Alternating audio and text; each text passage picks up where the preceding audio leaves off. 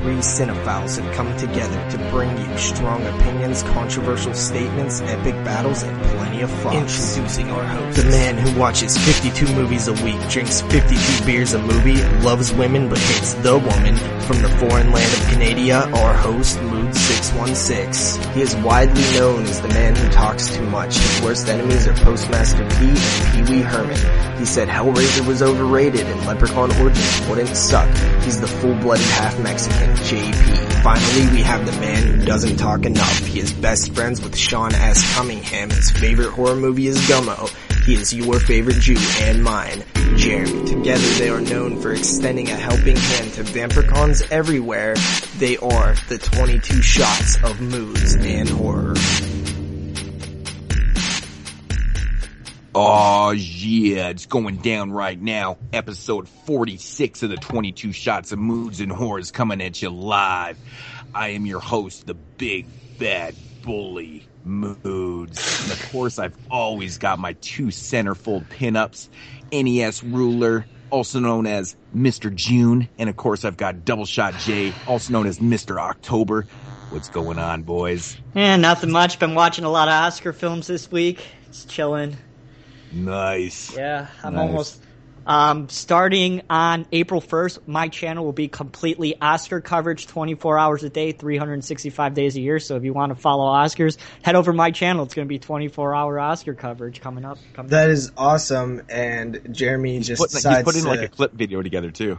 Jeremy just decides to drop this bombshell of an announcement, which kind of reminds me of our in-house announcement to kind of go over, because we didn't really get to talk about it, and it was like a spur-of-the-moment thing last week. So, Moods, if you want to like start talking about what we planned for episode 50, now would be the time. Episode 50. Wait, this show's not about the Oscars? Oh, I gotta go. Peace. Yeah. I'm pure Oscars now. Nothing else. Well, you know, it's the greatest TV show ever invented. Episode 50, yes. We are going to be giving lots of shit away. Basically, all you have to do is phone in, leave a voicemail, and tell us what you think. Just give us a film. Give us one film that you think is one of the most influential films of the last 50 years. So basically, from 1965 to 2015, pick a film that you believe is one of the most influential films in that 50-year period. I think they should say the most. In your opinion, what is the most important or most influential? What film really? Chainsaw Massacre. So either way, the point is phone in, leave a voicemail, and what happens is you get basically entered into. I guess it's like a contest. It's not really a contest, but your name gets entered in, and we're going to have a bunch of prize packages. And pretty much how it's going to come down, essentially, if we get like 4,000 voicemails, it's probably not going to work out like that. So we're assuming that we're going to be able to give away something to everybody that phones in, because we do have lots of prizes and things lined up. So basically what's going to happen, your name goes into like a randomizer. Whoever gets chosen wins that package that's coming up, and you get some DVDs. It's as simple as that. So all you have to do is just dial those numbers, phone in, and say the name of a film. It's as easy as that, and you're going to get some good shit. So we do kind of encourage that you explain briefly why you think that that's the most important horror film. And make sure, because the voicemails we've got so far, I forgot to mention, because we just announced this out of nowhere. We wasn't planning it. But I forgot to mention in the last show that we're talking about films from the last 50 years, because Matt actually left a voicemail for a film that was way before that cutoff date. So, I apologize for not really kind of explaining it, but yeah, it's in the last 50 years. So anything before that is excluded from the conversation. And you're probably wondering to yourself why we're doing that. It's just because it's episode 50. We just want to do the top 50 most influential films of the last 50 years. It's just easier. If we're going through the whole, history of cinema, Jesus Christ. Okay, let's be frank here. It's going to be really fucking hard. So it was just easier for us to do the last 50 years for episode 50. Yeah. You guys feel me? Of course. Yeah. So like I said, phone in, you win some DVDs, and I've been picking up shit left and right to give away, like just, some used goodies and some original Anchor Bay stuff. I got some sealed stuff and So it's going to be fun. I'm really looking forward to, titles. I'm actually not looking forward to shipping these out because I already have 3 packages I got to send out, 2 to these guys and 1 to my boy Zach, and this is just going to add to it. And man, shipping's not cheap anymore. Fuck. But that's besides the point. That's besides the point, and we're going to have fun with this. Yep.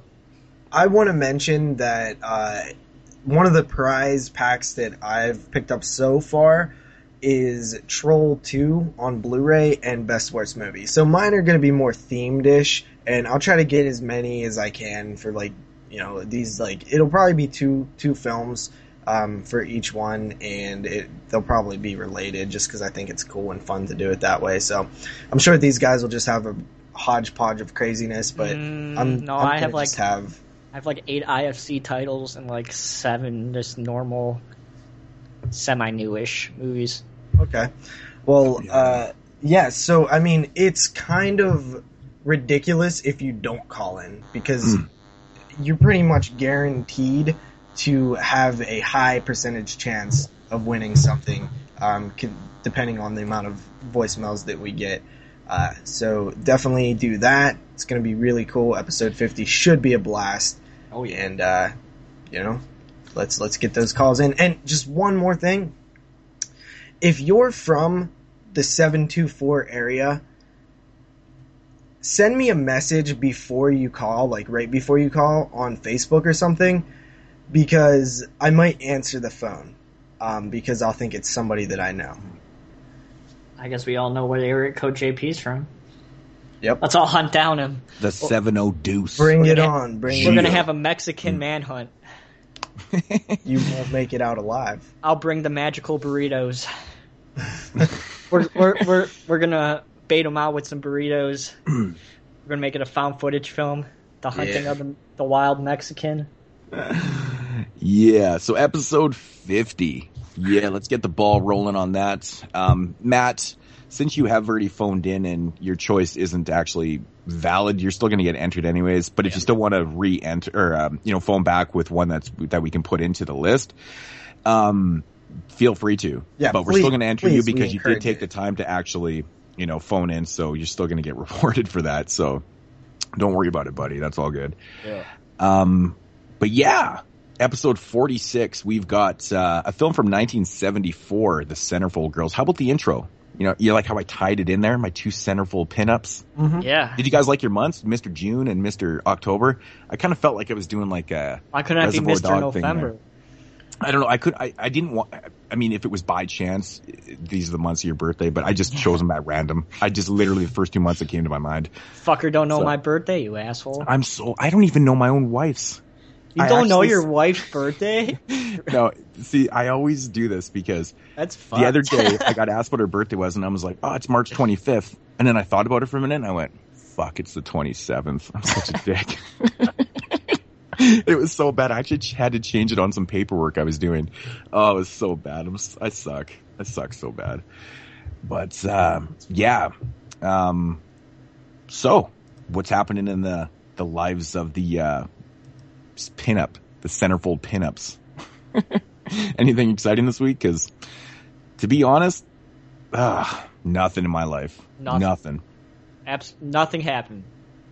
Yeah, this week sucked, man. It was just you didn't boring. do anything? Like, nothing bad or nothing. It was just one of those weeks where it was just very kind of standard, Get up, go to work, come home, watch some films, fucking eat some food, drink some beer. It was the same old shit.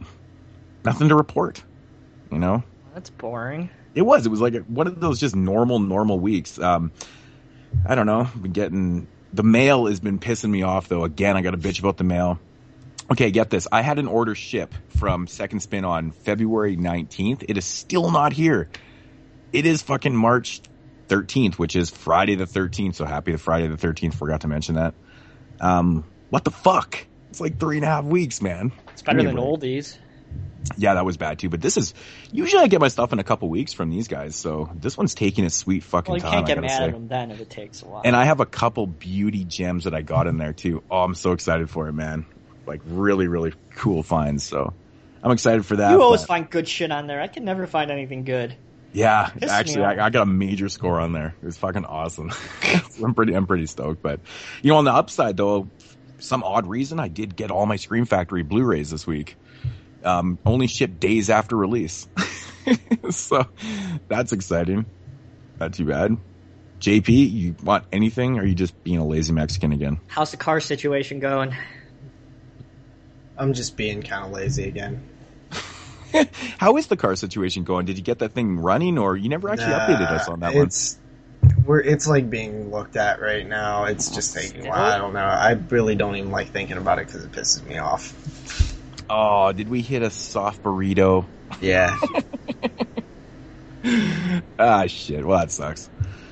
Well, I mean, since our lives are so fucking boring, and the coolest thing that we can talk about is episode 50, I guess we might as well move into the exciting news. Because there was some pretty cool shit that went down today on this Friday the 13th. And, I feel like we just did a Friday the 13th. Am I not wrong? Months ago. How fucking strange is that? When was the last time we had, like, back-to-back Friday the 13th? 2012. Oh, okay. So it's been a little bit, but no, I'm just just kidding. strange. I don't know. I just thought it'd be funny to say that. Oh, I thought there you was actually one. There was one recently. You were so matter of fact. You're like, well, it was actually in June and July of 2012. He pulled it out of his ass like he's a Friday the 13th. I was like, damn, dude, that's fucking amazing. He loves Jason, so he just man memorized.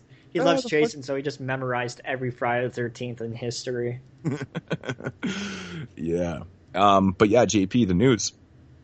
Okay, so first up for the news, we have a film called The Nightmare is going to have a North American release on VOD June 5th.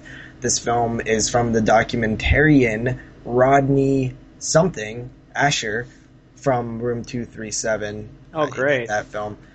This film is about sleep paralysis and the, I guess, recreations of events people suffered from sleep paralysis, which is where you regain consciousness as you're sleeping, but you're kind of paralyzed, and you're just, stuck in like horrific visions and nightmares. See, at least this is interesting. That's not like people talking bullshit that doesn't make any sense. At least you're going to learn something from that. Yeah, well, I mean, there's a lot of people who say that they suffer from this, but I guess it's debatable on how much of it is real and how much of it is bullshit and how much of it is, in their head. So, should be kind of interesting. I know my friend is really big into, like, sleep paralysis and the shit from Insidious. I forget what it's, astral projection, stuff like that. A lot of stuff to do when you're sleeping, so he'll probably be really interested in this. Yep. Yeah. So after that, we have... How's that horror? What do you mean? Oh, it doesn't sound horror to me. A documentary about nightmares doesn't sound horror? All right. It sounds frightening enough to me. Okay. I mean, obviously, it's more real-life horror-based, right? Yeah. Okay. So, yeah. After that, we have TCM prequel. This, we got some casting news. We have a young man who was announced to be playing Leatherface. I think his name is Sam Strike. And we have Angela Bettis, who's going to be cast as the mother of the Sawyer family. So, yeah. What did you think of these casting choices for Texas Chainsaw Massacre? Perfect timing. Yeah. That's awesome. That's so good. To be honest, man, I'm a really big fan of Angela. How do you pronounce her name? Is it Bettis? Yep. Bettis? Yeah, man, she's a great actress. So that's actually really interesting, casting right there. As for the guy that was cast as Leatherface, I actually know nothing about it. I know we had a conversation about him last night. I know people were kind of tripping balls about the way he looked, saying that he was too pretty and shit like that. But I mean, I don't really think it matters too much what he looks like, because it's, they tell you in the story that, he eventually gets some kind of face disease or whatever. So I'm assuming that they're going to start out with him looking like a normal boy, and then get the facial dismemberments or whatever's going on, and then put the mask on him. So does it really matter what he looks like? I guess it depends on which story you follow, because it all depends on how they do this too, I guess. It's completely true. Yeah. So. The remake series is the one that introduced the facial disease, but I don't believe it was ever said anything about that in the original films. And this one is taking place before Tobe Hooper's original film. You know, I'm not sure how I feel about it. I'm kind of with you where it just depends how they go about it. Is he going to be wearing a mask 99% of the film? Then it doesn't matter to me what the actor looks like. You know what I mean? That's what I kind of came down to. But I think if they showcase, if they want to do this backstory right from kind of like the beginning type deal, there is going to be a time where he's not going to be wearing a mask. So I think that's what people are kind of freaking out about. They kind of wanted to lean more towards, somebody that maybe looks a little more homebred or in, and shit. Like, I mean, I understand that point of view completely, but I don't really think it matters too much. I mean, he wasn't obviously born with deformities and stuff. It became later. So to me, it doesn't really matter. Mm-hmm. But that's just the way I see it. I think what it comes down to is that it's almost like a next generation situation where they started putting Leatherface in a dress and putting makeup on him and stuff, and he's no longer a monster when you do that. He's a joke. And if you make this guy a pretty boy, then he's no longer going to be threatening. So I 100% agree with like the idea that, oh no, like there's a fine line here. But like it's too early to tell if they've made a mistake or not. So we'll just have to wait and see what they do with the character, and then we'll go from there. Mm-hmm. Yeah, I agree. All right, so after that, we have Eli Roth was recently interviewed. He says the Green Inferno is close, but it's not quite there yet. There's still some legal situations going on with the Green Inferno. That sucks, I mean, I think everybody's kind of waiting on this film, and it just seems like it's taking forever, so... A film that will never come out. Hopefully soon. I'm starting to feel like that, too. This is getting ridiculous. I to be honest, I just kind of want to stop hearing about it. I just want it to come out one day. Just drop. Yeah, I almost want to forget about it. I just kind of want to forget about it and then just, there it is. Fucking awesome. So, that's it's like almost infuriating a little bit. Yep. He keeps changing his mind. He's like, okay, it's coming, and now he's like, oh. Well, no, it's not him, though. I know, but it's a legal battle between the rights of the films with the people. The production company who originally produced it went bankrupt or out of business or whatever, and it was sold to another production company. Roth tried to buy it back so he could release it himself, and it's just kind of a clusterfuck right now. So what a fucking mess. Mm-hmm. Yeah, that's rough stuff. But he did go on to say something kind of interesting. Me and Moods talked about this a little bit last night, and that is that the Cabin Fever remake, Roth has seen it, and he says that he feels like... Well, first he says he was blown away by it. Oh, then come he on. says that it's smart because it changes the characters and deaths, but it's kind of still the same movie, but everything's changed. And he says it looks awesome. It's really fun. I'm happily surprised how it's turned out. Did he, I don't know if we talked about it, but did he talk about like the effects, like the gore effects and stuff? Did he mention anything about that? Like how that looks? Because we know the original Cabin Fever is pretty nasty. Yeah. Looks good.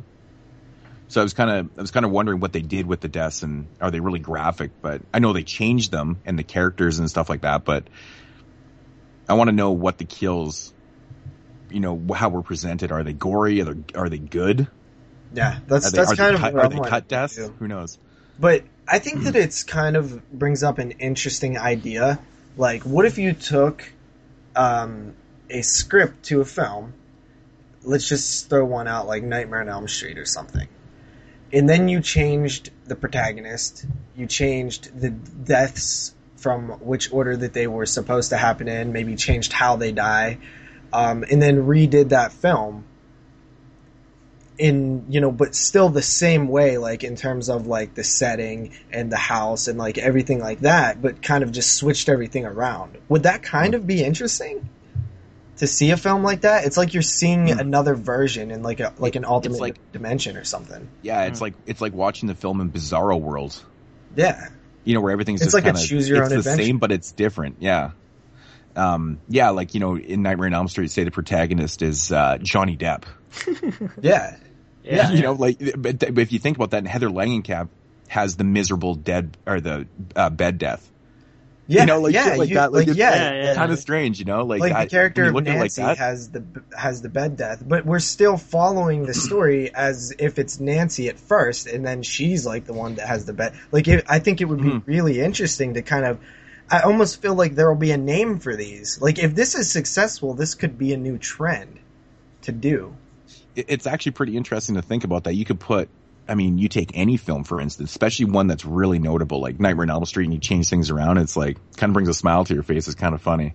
Yeah, you know, until you get pissed off people. Well, everybody's not going. Well, people are going to be pissed off regardless of what you do. Anytime you do something with a franchise, it's just going to raise that question: is it a remake, or is it a reboot, or is it a rehabilitation, or whatever? Let me ask you this: Has there ever been a film that came out from a franchise that people didn't get mad about? Even when you go back to something like Friday the 13th Part 7, when that came out, it was like critically like panned, and there was a lot of, and from what I've understand from fans who was around at the time, was like, yeah, these films weren't like held up in like a high standard like they are now back then. They were just like, oh, another one, it's the same like damn movie again. Though. Yeah, like right? Yeah. Mm-hmm. So, I mean, I think people are always going to complain no matter what, but I just find it to be, it's kind of weird how this simple interview has took my excitement level for this film from a negative like 3 million up to like a completely neutral. Yeah, it's got me intrigued. I want to see it now. Just because I'm like, well, what the hell does that mean? You know, like what is it going to be like? So yeah, when we heard like they're taking the exact same script and remaking the film, we were like, Jesus Christ, worst idea ever. And now it's like, well, wait a minute here. This is kind of interesting. Yeah, I like the premise of this. I think it's actually pretty neat. I think it'd be interesting to watch them back to back too. You know? See how they switch and everything. Yeah, you watch the first one and then watch this one, you're like, fuck, that is actually pretty interesting. But you know, it's just like an alternate reality. It's like Realm 3 filmmaking. Yeah. You know, it's strange. Yeah. But so we'll definitely have to check that out, see what happens with it. But after that, we have Rob Zombie's 31 has casted Malcolm McDowell and begun filming. Of course, Malcolm McDowell's in it. Yeah. He's Rob Zombie's new dude. Well, he casted a bunch of people, but I wasn't writing those all down. I mean, that doesn't. I mean, I might have sounded negative when I was like, Malcolm McDowell, of course he's in it. I'm not mad at all. I mean, I think that's a good move. You know, I mean, in my opinion, he works well with Rob Zombie. I know a lot of people disagree because they loathe the Halloween remakes. Yeah.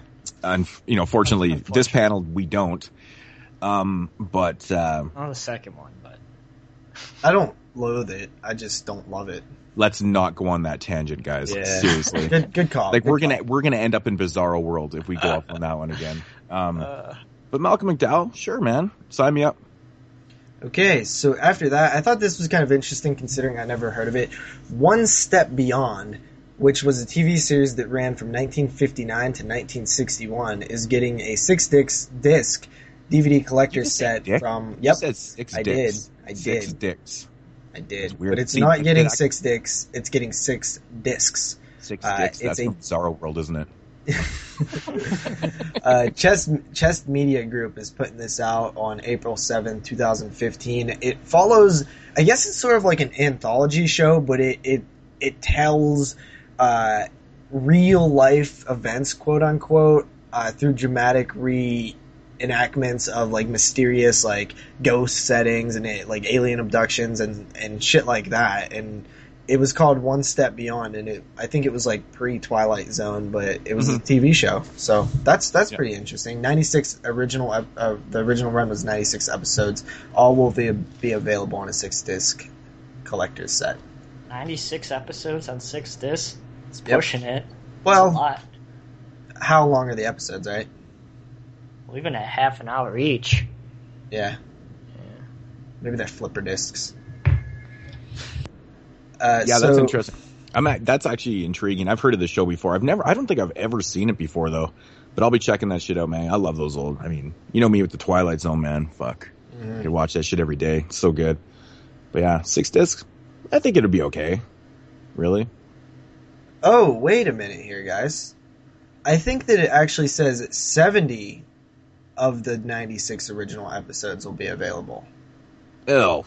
Yeah. Why would they do that? What's the point I of hate that? when they because they something probably to do with rights in certain episodes or some bullshit. So it's not even a complete series. See, that annoys me because that's what HBO did with the Hitchhiker series. They released like about 3 volumes, and it was kind of like episodes that they could release. You know? Yeah. That annoys the shit out of me because that show I think was on for 5 seasons or something, and there was quite a few episodes, and so you're missing like fucking tons of the episodes. Yeah, I hate when shows do volume sets like the Mike Judge Beavis and Butthead collection. It's just like certain episodes, and they're like all just the shorts and not like the full episodes and stuff. Like that drives me insane. Yeah. So that's a little disappointing. Yeah, I'll do a little extra. I didn't catch that when I first pulled this piece of news, so I'll definitely look back and see if that's what it originally said or what, because I almost didn't even catch that. I was like, whoa. Yeah, that's no good. So yeah, after that we have El Rey Network, and Miramax announced that Danny Trejo has joined Robert Rodriguez for the second season, the sophomore season of From Dusk Till Dawn, the series. Cool. You know, that's I mean, you kind of expect it, right? Danny Trejo's been like more involved in the series than probably anybody. And I'm sure in episode 47 we'll be announcing that Cheech Marin will be added to the cast of From Dusk Till Dawn. Pussy. White pussy, black that'd be pussy. fucking awesome, man. Yeah. I mean, Cheech he's known for he's been on tons of TV shows and stuff, so why not? Why not I don't sign know. him up for Has From Dusk he Till been? Dawn? He might have actually already had a cameo. Oh, really? Yeah. Probably. Fuck, it's Cheech. He's Who the doesn't want pussy to guy, Cheech on man. this shit? Come on. Yeah, so Danny Trejo is going to be playing the Regulator. And he's going to be kind of summoned to perform a deadly errand. Yeah, from the lead guy or whatever. So yeah, I mean, Danny Trejo, I'm excited to check this show out actually, like more. I only seen a couple episodes, but I keep saying that, but I really need to get around to doing it. After that, we have a DVD/Blu-ray announcement for April 21st, 2015. We are talking about Everly. It's not really horror, but it is thriller from what I hear. But it is Joe Lynch, who's like really, walks hand in hand with horror and stuff. So Yeah. that's cool. I'm really excited to check this out. It's been described as Die Hard in a room. I mean, that's pretty cool, right? We've talked about this before. Yeah, but it's actually coming on DVD April 21st. Q. Coolio. Yep. After that, we have another Stephen King film that's going to be adapted. It's The Jaunt. This is from the, I believe, novella in Graveyard Shift, or whatever the hell how it was called. The collection.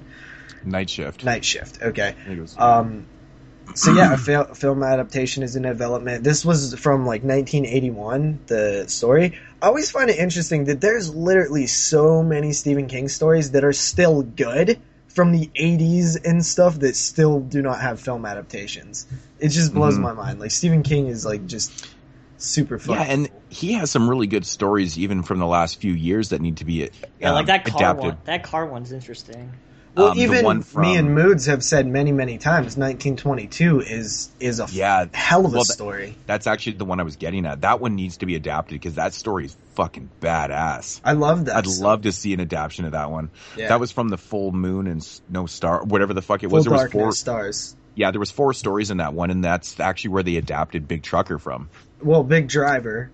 or Big Driver. And the Honeymoon, or whatever, or not the Honeymoon. What the hell's it called? It was A Good Marriage. They adapted both of those already, and those are from that. So 1922. 1922. Come on, I'm really surprised wasn't the first one. It's the best story out of it the 4. definitely is. So that's interesting.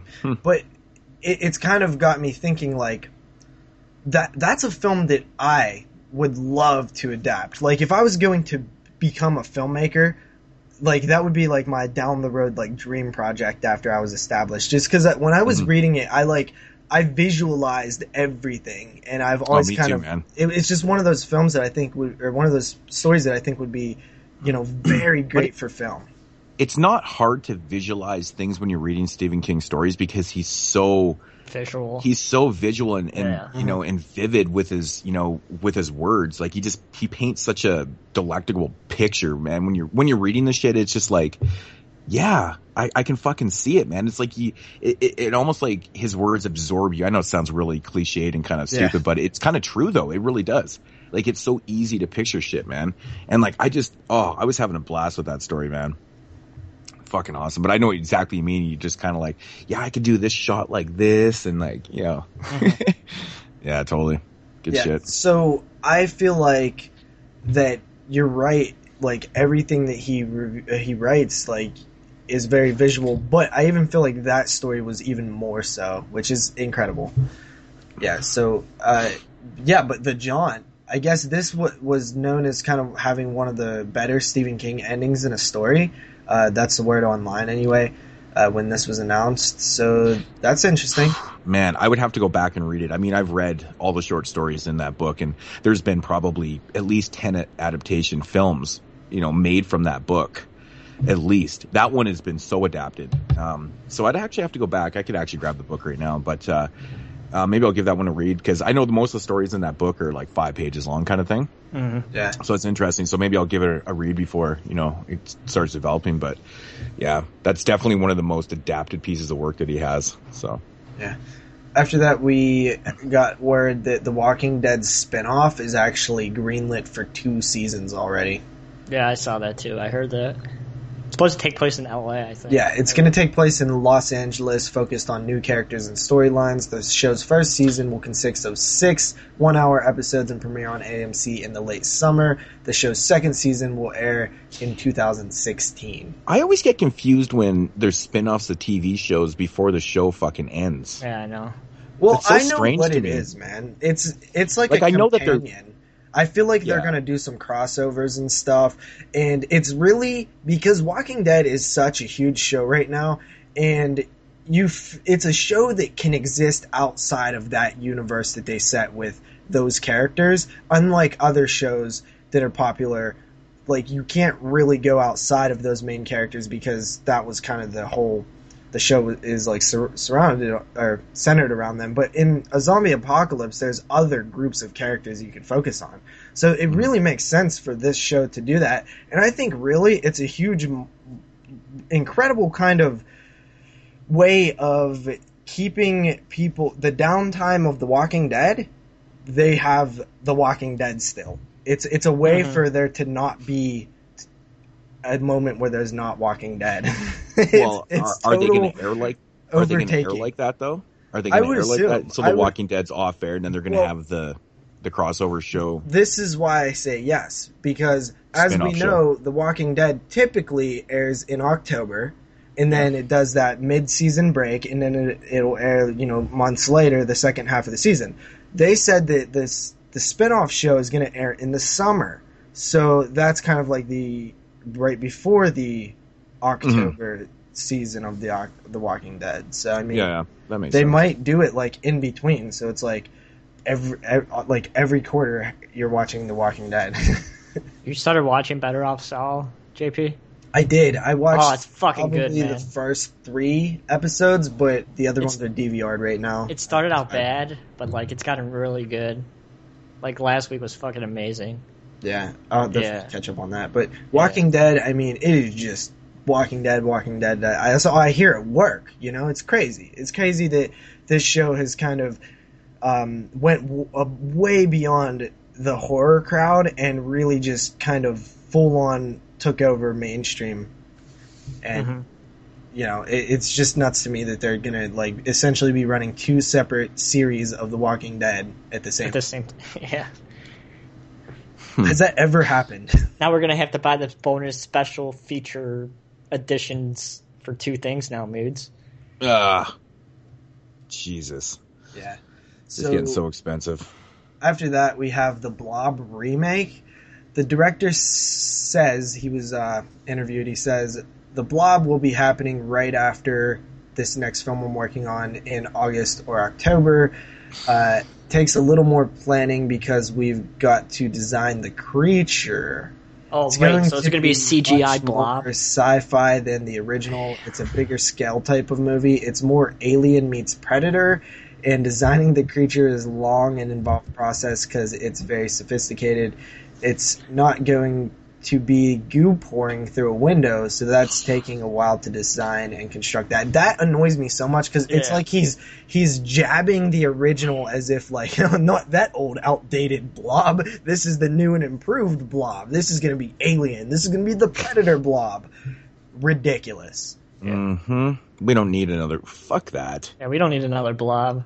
The fucking the remake was good enough. of the remake is actually my favorite remake of all time. Yeah. So this is, I'm just like, I don't really care about this, to be honest. I'm a big fan of the original Blob, and I'm even a bigger fan of the remake. But the remake's fucking awesome. I like both of them a lot, and this guy's head is up his ass, and screw him because this Blob is going to be terrible. I have a feeling. I have no faith in it right now. You're never going to be able to outdo Kevin Dillon's plumage. Yeah. He's got like the best mullet plumage of all time in a film.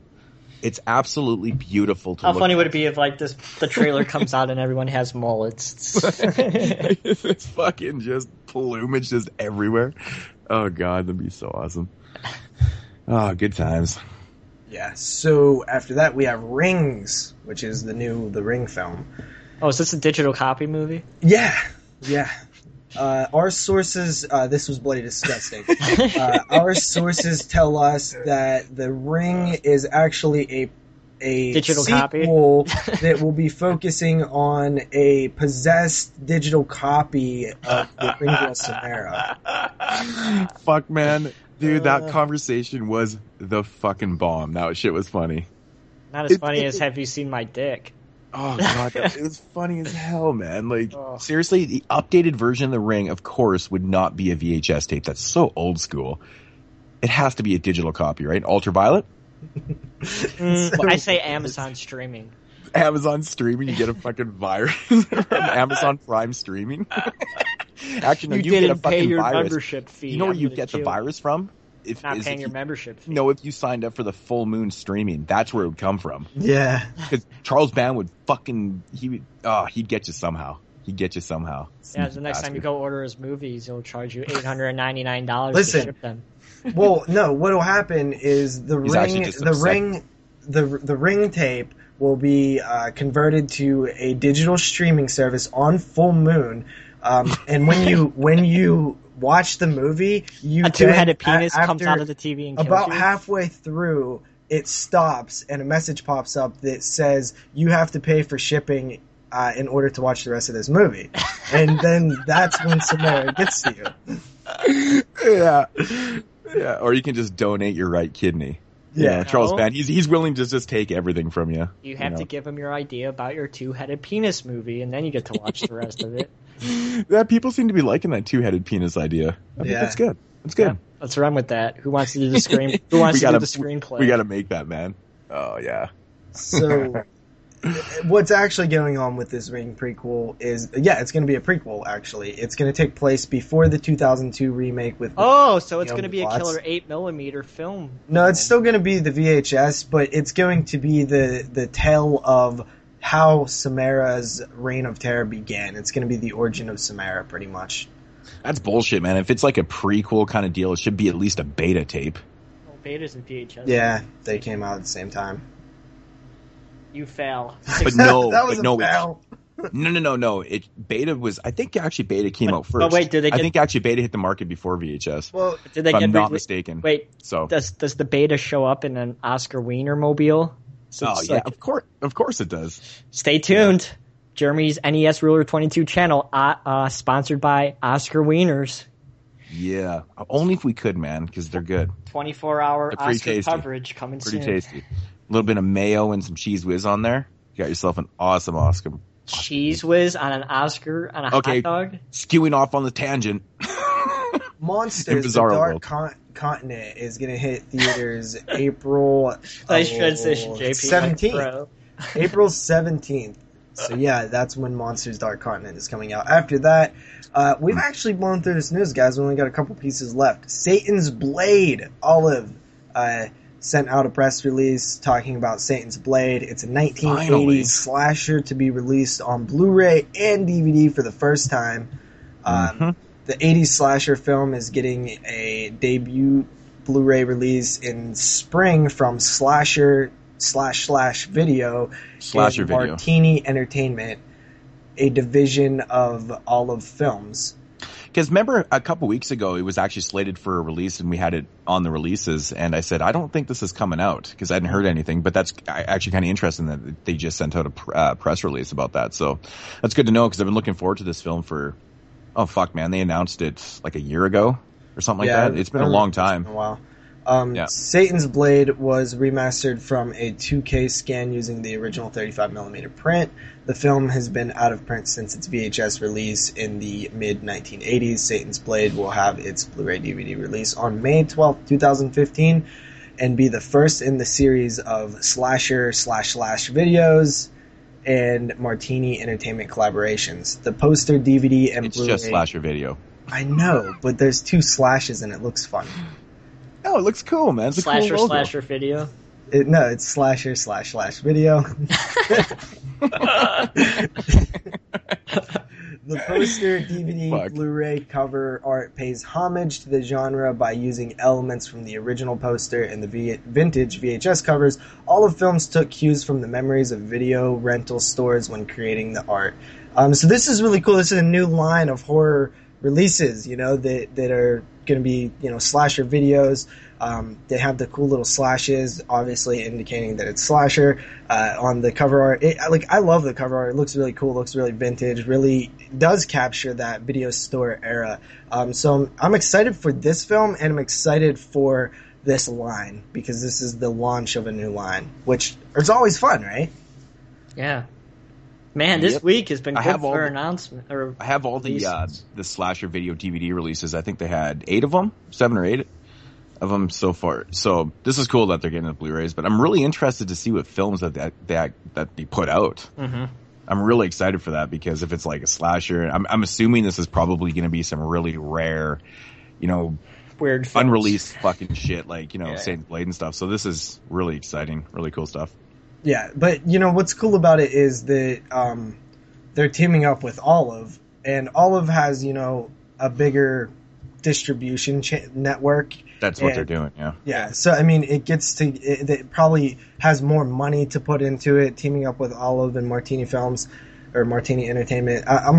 This is cool. I like Olive, dude, and it's cool to see them kind of get back in the horror world, because they've been touching it here and there. They started out strong, but they really kind of shied away from it as of late. Mm-hmm. Mm-hmm. And finally, after that, we have a couple of announcements from Scream Factory. Oh, yeah. First up, we can get this one out of the way. They announced a double feature with The Outing and The Godsense. And the second release is John Carl Buechler's Cellar Dweller and Catacombs, due out July 14th. Well, at first glance of this announcement today, I was enraged. I was like, are you fucking kidding me? I was like, you got to be shitting me, because I remember them saying that they couldn't. I mean, originally the Vagrant was supposed to be a Blu-ray release way back in the day, and the reason why the Vagrant got put on that 4-pack is because they couldn't acquire the original elements, or they just didn't have good copies, blah blah blah, so they put it on that 4-pack. They didn't say anything about the other films. So this is kind of interesting. But then I was really enraged. I'm like, are you fucking serious? Because I own both those, you know, 4-packs, and I like those sets. They're nice. I even own them. You know, they're cool sets, and then I'm like, really? They're just gonna, you know, release these as double feature Blu-rays? I'm like, fuck. I was pissed. Mm-hmm. So ultimately, I went and literally sat down on the toilet and was taking a shit. And I started thinking to myself, I was like, wait a minute.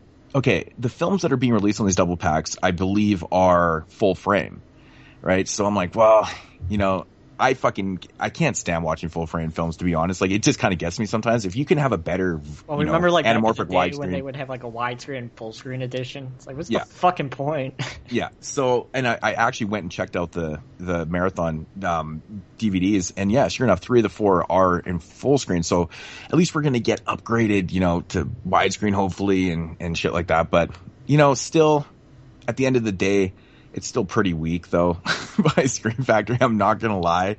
I'm not overly stoked for these, but at the same time, we'll get better transfers out of them. Because, the transfers that are on the DVDs of these aren't bad, but like I said, 3 of the 4 are full screen, and they're not the greatest. So, I don't know. What are your thoughts on this, JP? Well, so, I do remember them saying that the reason that they were just going to be DVD only was because they didn't feel like the investment would pay off if they did new transfers and things. And you got to understand, this was when they first started. They probably they're obviously more successful now, probably have more money to work with, things like that.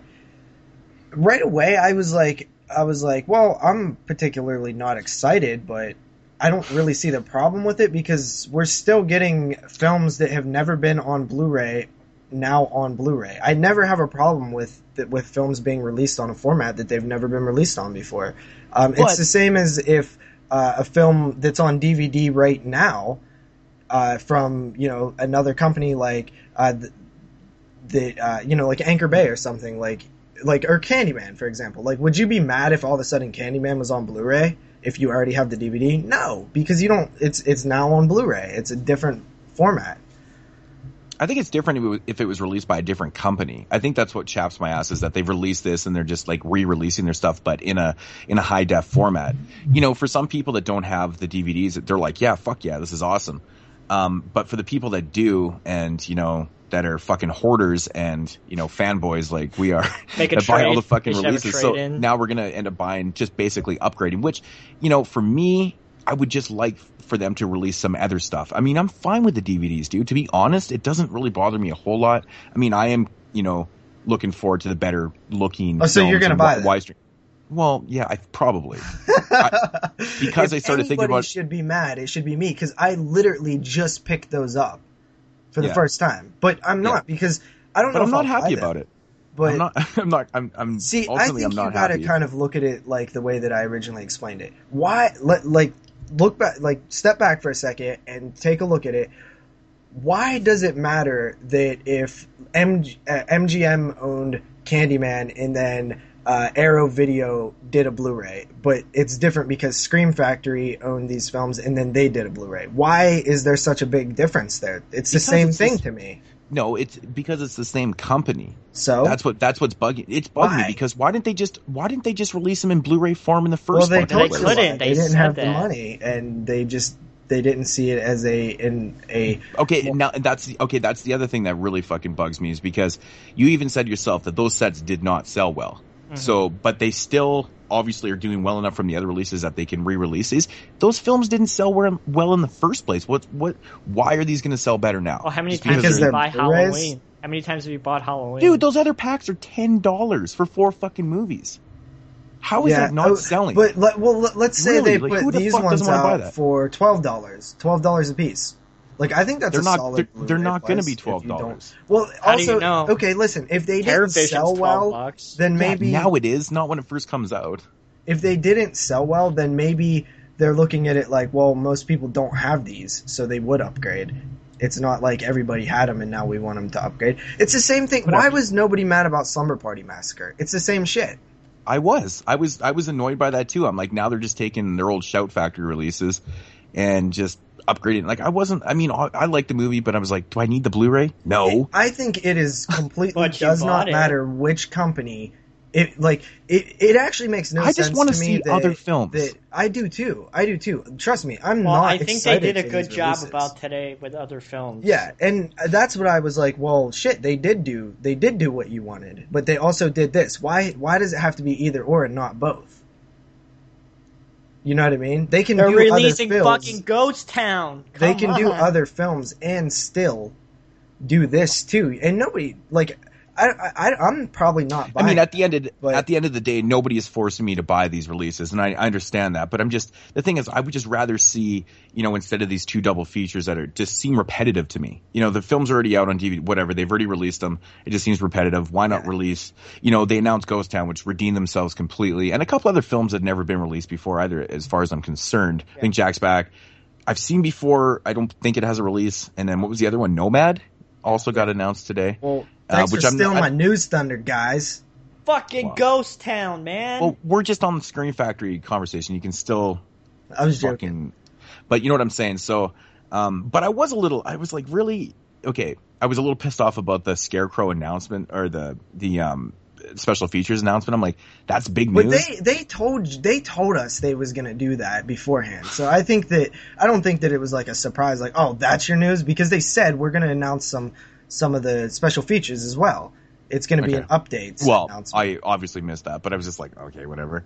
But Ghost Town. I don't know, man. Overall today, it's not bad. We get 3 films that have never been released, before, so that's kind of cool. As far as I don't know, maybe Nomad has been released. I don't know. But listen, I know people are going to say, "Well, JP's those 3 films I do not own, so I'm super stoked." The other ones, not so much. Floppy cock. I feel like people will just say, like JP's being a fanboy again, which, okay, yeah, whatever. I'm cool with that. I am a fan of Scream Factory. I swear to God, the first 100 responses I read were, I am not upgrading to Blu-ray. I'm fine with my DVDs. Yeah, which I agree with. I am fine with my DVDs too. Yeah. But at the end of the day, I don't. Yeah. But at the end of the day, I really don't see. I have a fucking problem. Let's face it. Y'all know this. I have a serious problem. I cannot stop. You can't stop. When I start collecting something, I'm just like, I'm balls to the wall about it, man. I'm just like, whatever. But good thing you don't collect IFCs. Yeah. Yes. Well, no. I don't want to get in that conversation, but IFCs are released in a different by a different distributor in Canada. What you're saying. Yeah, but you know what I'm saying. But I don't know. Overall feels on the Screen Factory. I mean, Ghost Town. Let's run through these next ones real quick. We have Nomads, which will be hitting Blu-ray this summer. Does anybody know about this one? It's from 1986. Has Pierce Brosnan. I just know about I know about the title. I've heard of it. It has Pierce Brosnan. I think it looks pretty cool. Like the cover, I was like, "Yo, this is a film that I'd never really." Has this been on DVD? No. I actually don't know. As far as I know, I don't think so. It could be wrong, but I've never seen the film.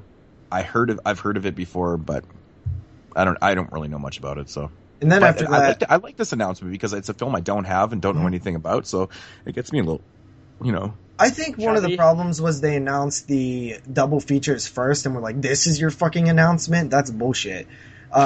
I think if they would have kind of just snuck them in there, like, "Oh, by the way, we're doing this," I think people would have reacted a little bit more less harshly. Then we have Jack's Back, which will be hitting Blu-ray and DVD this summer. I don't know. It's a good flick. This one. It's a good movie. Is it a rape film? It says it's a thriller. No, I think it's I haven't seen it in years and years, but I believe it has something to do. It's like a serial killer film. Yeah. I think that's what it is. It's been forever since I've seen it, but everyone seemed pretty hype about it on the Scream Factory page, so maybe it's something special. Honestly, I seen a lot of comments for all positivity on all of these announcements, even the double features. I seen a lot of people asking questions about them and stuff like that. It was mainly in our group that I seen that Moods was just tripping balls, and I was like, uh-oh. Well, I always got to make a big deal out of Moods stop being so butthurt. I wasn't butthurt. I was actually more shocked than anything that they were releasing something that they already released again. Get that Oscar wiener out of your butt. I was like, damn, that's fucked up. I'm like, that's crazy. So what's next? They're going to announce the Stepfather? No, they're going to announce the Stepfather on digital copy. I wish they would announce the Stepfather. They already put out a Blu-ray, but like new features factory and stuff. It's like, I don't know. Maybe not. I forgot that there was a Blu-ray on the shelf. If they want to do any of the Shout Factory releases and upgrade to Blu-ray, I'd be happy with Kingdom of Spiders. They don't own it anymore. Oh, they don't? Yeah, they mentioned that in the comments. Yeah. Oh, that's lame sauce. Yeah. So I think that we'll see Slumber Party Massacre 2 and 3. Really, I think that's what we're going to see probably. Which I remember Screen Factory actually saying that they weren't really. They had no interest in releasing those sequels. They said them say the opposite. I seen them. Let's just see how Slumber Party Massacre original does first. I should sell my copies when they're out of print and worth some money. Yeah, that really doesn't surprise me, actually. Let's talk about the good one. Well, the really good one. Okay, so finally, last up for that was Ghost Town from 1988. Now, you really love this film or something? He's getting all orgasmic about it. I've been waiting because it's super hard to get. So you could only get it on VHS and Did you grow up watching this one or something? No, but it's a horror western, and it's like he's never seen it. Wait, you've never seen this? Jesus Christ, dude! You're talking about it like it's your long lost treasure of childhood. It's fucking hard to get it. It's never been on fucking DVD, and it's hard as shit to get on Laserdisc. I used to own it on VHS. I had it on a bootleg VHS. It actually is really hard to find on VHS now. Really hard to find. So. Yeah. But I've seen this film before. It's been so long since probably I was like 6. But I've been wanting a re-release of this or a release in general of this because it's one that I wanted to revisit for a long time. It's a cool. This one was actually on one of my original Scream Factory wish lists, so that's kind of cool. I kind of scratched that one out now. That's kind of interesting. Yeah, right below fucking Clown House, which is never going to happen. But oh god, seriously, let's not even bring up Clown House and Scream Factory in the same sentence ever again. Yeah, it's not going to happen. I know. So yeah, I mean, Ghost Town, that's pretty cool. I'm excited for that. Finally getting a DVD. I mean, this is cool, right? Like it's. I did not expect that. Every time one of these releases happen, it's like exactly what Mooj just said. You just cross it off the list. Like there's another one down. 9,999 to go. Because there's so many that House 4 doesn't even have a release, and that's a franchise title. But yeah, I mean, Stepfather 3 doesn't have there's so many, but like, it's so fun to just cross one off and be like, well, we got Ghost Town now. It's such a great, awesome announcement. Yeah. Not too many horror westerns out there, so. Yep. That is true. Hitting July 28th, part of the Summer of Fear. I shall actually be buying that on release day. I will pay full price for that one. Cool. Which doesn't happen. You don't hear me say that very often because I'm a Jew, but I will pay full price for that one. For a film that he has never seen. Yeah. And he's really high on it. Really high. Because I did not want to pay $60 for the Laserdisc. I've been wanting to watch it, so. That's cool, man. I will pay the full price for that. Interesting. So that wraps up the news, guys. I think that's a Charlie Band film, too. It is. It's Empire, I believe. Yeah. Alrighty. Well, So wait, does that mean Charlie Band sold him the rights or gave him the rights? No, because Charlie Band doesn't own Empire. Well, who owns Empire? MGM. Oh. Yeah. So why the fuck haven't they released more Empire films? They have. They released a shit ton of Empire films. Oh, Dolls from Beyond, Ghoulies. Yeah. I mean, shit, like, literally, like, Prison, a lot of their film, Terror Vision, like, shit, dude, there's, they've released so many Empires. Yep, that is true. And there's so many good ones to go, too. Yep. So, yeah. Alrighty, so that concludes the news. And moving along into Mood Swings and the releases. The DVD and Blu-ray releases for March 17th, 2015. Ugh. Is it shitty? Last week was good, though. Last week was really fucking good. A lot of really notable releases. This week, not so much. But there is one notable, in case you don't have a copy of this, but it's more notable because it is the first release from Arrow America. Mark of the Devil is hitting Blu-ray. How much was it? $30, right? Fuck, man. The pre-orders in this was like 35 or something. I think they're 27 or $28 now or something. Yeah, it's 28 right now. That's fucking crazy, man. But anyways, this does mark the very first official release from Arrow Video in America. So, Mark of the Devil, I will not be buying this release, unfortunately, because I actually have 2 copies on DVD, and that's just not going to upgrade. Just not going to happen. So, but for the people out there that don't have it, it's a cool movie, you know. Is it $30 cool, though? No, not $30. It doesn't even come with the fucking, the puke bag. That's bullshit. Yeah. But yeah, I don't know. Arrow Video, cool stuff. Next up is a film from Anchor Bay called Muck. This one, it actually just says, it's just like a Blu-ray release in here. I don't know if it's on DVD or not too, but it is. It's on DVD too? Yep. Which would make sense because like Anchor Bay River just drops Blu-ray onlys, right? When does that happen, right? I've heard mixed things about this one, but I've heard some positive things too. So I don't even know what it is really. What is it? Like, is it like a creature feature or is it like I think it's a like slasher. Oh, really? Yeah, backwoods, psychopath, slasher, Kane Hodder's in it. Yeah, that's right. Kane Hodder. Next up here is a film called A Cry from Within. I started laughing because the first name I saw in it was Eric Roberts. And I'm like, Eric Roberts literally is in like 1,000 fucking movies now. It looks ghostly as fuck. Oh yeah, and that was being released by Breaking Glass Pictures. So yeah, Breaking Glass. They haven't released anything in a while. No, they release stuff here and there, but not too much. It's like a tormented soul never dies. So this is it's a ghostly, probably. I don't know. Yeah, it looks like it. Yeah, I think so. Fucking Eric Roberts just popping up in everything these days. Not as much as Danny Trejo. Oh no, they're competing, man. Seriously, he's in a lot. Now this one kind of didn't really interest me as so much. Like the cast actually got me intrigued a little bit, but it's called The Invited. This one is actually starring Lou Diamond Phillips and Pam Grier. Isn't that a weird cast? Trippy. Yeah. Don't really know much about it. This one's being released by Crystal Sky. What the fuck's that? Not a clue, man. I don't even know. It's like a Ouija board type movie. Oh, perfect. Yeah, something like that. This still next a ghostly. Probably. This next one I've heard mixed reviews on it already. I think this one actually suffered from production problems and shit like that. This is actually Brittany Murphy's last film called Something Wicked, finally being released. Fuck, she was a good actress. She man. probably died in the middle of filming, so it probably was like a huge clusterfuck of how are we going to finish this film. No, I don't think she did actually. I think this movie was done. She did the entire film? Yeah. This movie is it's pretty old. It's like a few years old or whatever. But man, she was such a good actress. But I was reading like a little thing on it. And it did suffer from like a whole pile of problems, and I guess it shows on the screen. It just seems rushed and not very good and shit like that. So, unfortunately, Something Wicked. If you want to check it out, if you're a fan of Brittany Murphy, definitely give it a shot. At the last film you'll see her in. Next up here, I thought this was a really weird release. They're releasing like a compilation kind of box set deal of Dexter, the most shocking episodes. That's so stupid because how the hell are you supposed to do that?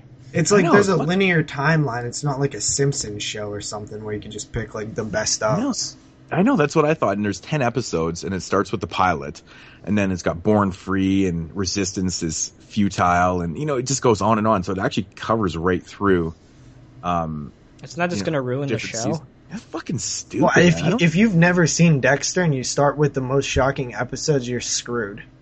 Yeah, it's fucking stupid. It's like having like Breaking Bad. It's like, okay, we're going to put Fly on here, and Fly's not really a big deal, but yeah, it's just a bad idea all around. Who the fuck wants to watch the best of? It's retarded.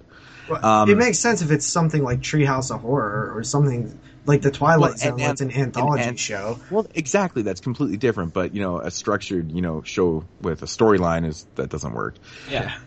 Next up is the complete series of The Ghost Whisperer, starring, of course, Jennifer Love Hewitt. I've never seen this show before, but it's all ghostly coming out on as hell. CBS. This is as ghostly as it gets, fellas. Jennifer Huge Tits. $50.99, guys. Jesus Christ, that's a little high for that. 29 discs, though. I mean, that's a lot. Damn. Interesting. And last up for what I've got here, anyways, is a film called Shadowed. That's original title. Yeah, this one, fuck, I don't know. Slasher film, Your Past Has a Vengeance. I don't know. I can't even tell by the cover what the fuck this is. If it's like a ghostly slasher released by Pathfinder Films. Is it a ghostly slasher? Well, you can get it for Supernatural $19.95 slasher on DVD. Oh yeah, that's a real fucking good price. Yeah, this week's DVD and Blu-ray release is really, really skimpy. I feel like there's something missing though from this list, but I just don't know. I don't know, but that is gonna do it. It's pretty bad. There's like nothing. There's not God, one that was release. shitty. There's not one release. This might even be the very first week Muck that I've ever seen. No, I just have absolutely no interest in it. What? It just absolutely no interest in it. I'll Family Video. You'll own it $1.50 before any three of us. Maybe No, I bet I'll own it. if Jeremy picks it up for me for $1.50, I will. I don't know, dude. I'm not going to pay anything. Backwoods slasher, like that sounds fun. The last slasher Kane Hodder was in was pretty shitty. I don't know. It doesn't look that interesting. The Family was pretty fucking terrible. Yeah. Well, It's that's like going to do it for throwback the releases. horror and stuff. Sounds fun. Who fucking knows? Who knows? I don't know. Like I said, first impressions, not impressed, floppy cock. So, ready, man, let's get into these voicemails, JP. I know we got a couple, right? Absolutely. This week we have a couple more than normal. We have 3. And first up, we're going to hear from our wonderful friend, Mr. Brandon. Hey guys, it's Brandon calling. Definitely agree with what people are saying on the Facebook page. Let's do a splitting of the prizes for episode 50, which is awesome that you guys are going to be doing that. And like I said, I have a sealed copy of True Blood 1, and I'll throw in something else too. So count me in for 2 things. As it gets closer to the show, you guys can decide how you want to do it. Question for this week. I'm not sure if this has ever been asked. I'm sure it's been asked, but I don't remember. First horror movie you guys ever saw in the movie theater?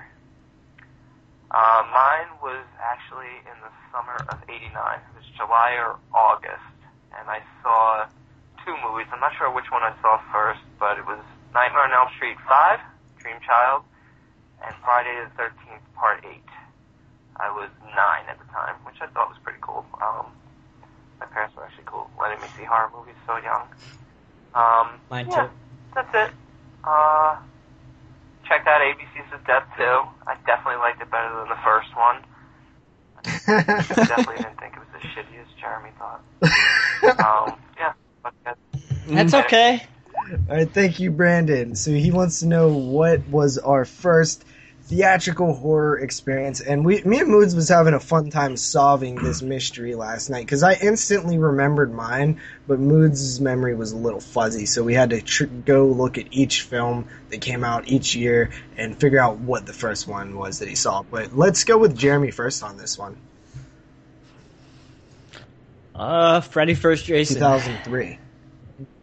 2003. So I was 10. Nice. Cool.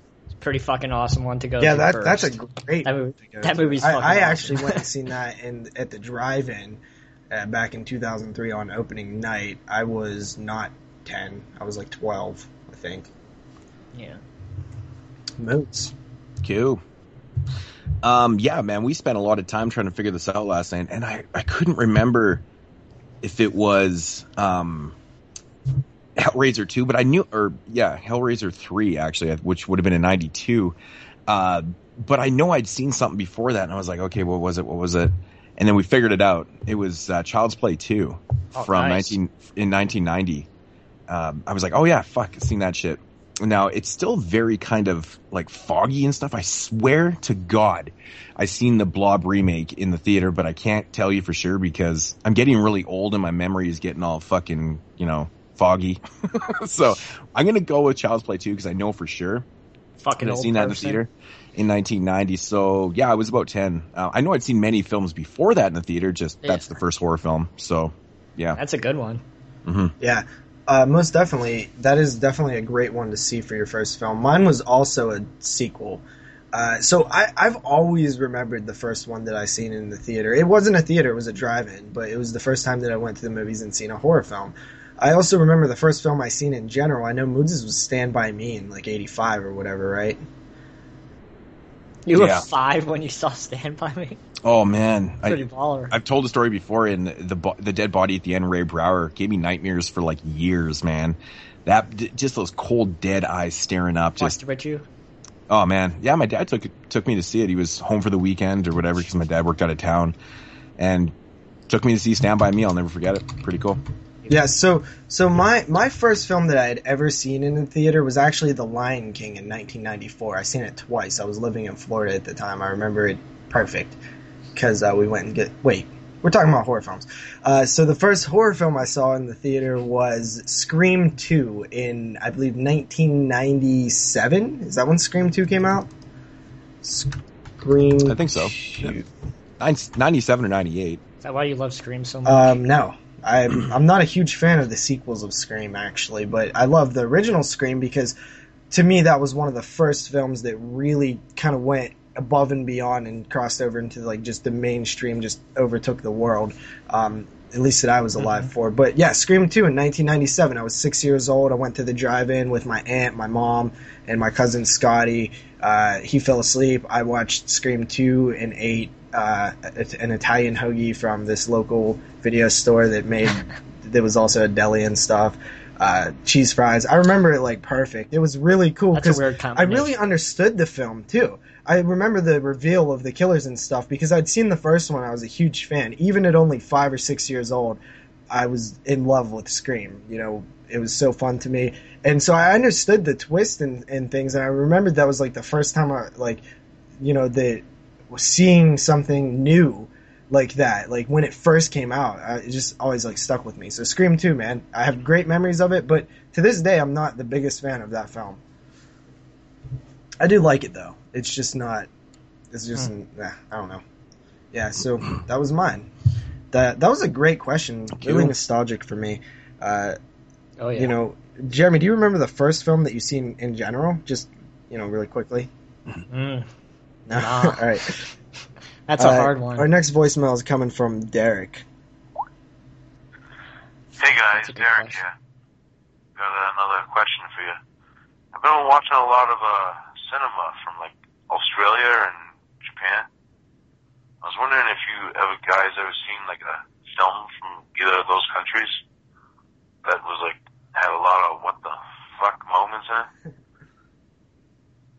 That would be wicked awesome if you guys could give me an answer on that. Hope to hear back from you guys. Keep up the good work. Peace out. I love our Boston bro, man. Yeah. Yeah. So, Moods, I feel like this is a question aimed more towards you, since you've seen everything. Yeah. Japanese what the fuck moments? Oh my god. ABC's of Death. You That's know a what? fucked up moment. Where do we start, man? Okay, I'm gonna start with a director that a lot of people are very, familiar with. Excuse me while I butcher his name, but it's Nobuo Iguchi. Yeah, I probably butchered the fucking shit out of that, but I started watching this guy's films, and every time I'd pop one in, it was the whole fucking movies were what the fuck moments, man. Like, this guy does some of the most insane craziness I've ever seen on film. Like, he did a film called The Machine Girl, which is just batshit retardedness, but the one film that I always remember by this guy, reviewed it on Body Bags one time, and it's Zombie Ass, Toilet of the Dead. Yeah, and it was like zombies coming out of assholes and stuff. And it's so, the whole fucking movie is what the fuck. It's absolutely entertaining as hell to watch. It's so fucking awesome. But yeah, Dead Sushi is another one that he did. That's funny as hell because it's literally flying sushi. It's like, what the fuck? But this guy is the perfect example of what the fuck moments in films. And he's a good one, man. He's got a lot of really good stuff. And he had a short in the ABCs of Death. I can't remember which one he did. Is that the one with the ass when the girl's farting? Oh, yeah. His was fart. His was F for fart. That's right. Robo Geisha is another really ridiculous film that he did. Oh, that fart one. Yeah, F for fart. Of course, because then he did Zombie Ass and he's got to do F for farts. Of course, that makes sense, right? So, I haven't actually checked out. He did another film called Mutant Girls Squad that I really want to check out. I heard that one's fun. So, but yeah, Derek, if you've never I'm sure you've checked out his films, but seriously, like all filled with what the fuck moments, man. So I'm going to go with that right there. Australian flicks. I'm sure there really Coffin is. Rock is fucking awesome. Patrick kind of had a couple of what the fuck moments. Not like I'm really thinking maybe like weird and bizarre, but just like, whoa. Mm-hmm. The one that comes to my mind is it's not really a bunch of what the fuck. It's really good exploitation, but it does have some interesting scenes in it, which is Turkey Shoot. I don't know if you guys have ever seen that film. Well, it's just out of print. It's hard to get. So Yeah, no. I actually have a copy that was sent to me from Australia, but it's got a couple of really cool moments in that film too. It's like kind of what the fuck, but I love that flick, man. It's good. Oz exploitation stuff. It's great, but I don't know. What are your guys' experiences with Japanese and Aussie related what the fuck moments? Well, I gave mine. Patrick was pretty much all I had. Yeah. Don't know too many Australian movies, to be completely honest. Okay, I actually do not like a lot of that Japanese humor, like F for Fart and those type of films, so I just don't like them. Yeah, they're not for me. I think they're stupid, to be honest. I know you. Of course you do. You guys are so fucking up. Seriously, It's not Oscar nominated, so I can't watch it. It has to be nominated for an Oscar. Actually, or else I can't include it on my 24-hour Oscar coverage on my channel. I can't do it. It's funny. Fuck you. You wanted me to fight back. I'm just so not. fuck you. I can't get into them. I don't know what it is, man. Like it's just not for me, really. What it comes down to. Yeah, I mean, they're definitely not for everybody. Chainsaw Massacre. They're definitely not for everybody, that's for sure, because, you know, the humor is very... What about House? House. Oh, the Japanese film House? Oh, that's a good Oh, fuck, that movie is definitely a what the fuck, man. Yeah. That is actually one of the weirdest movies I think I've ever seen before. It's so strange. There you go, I contributed. So strange.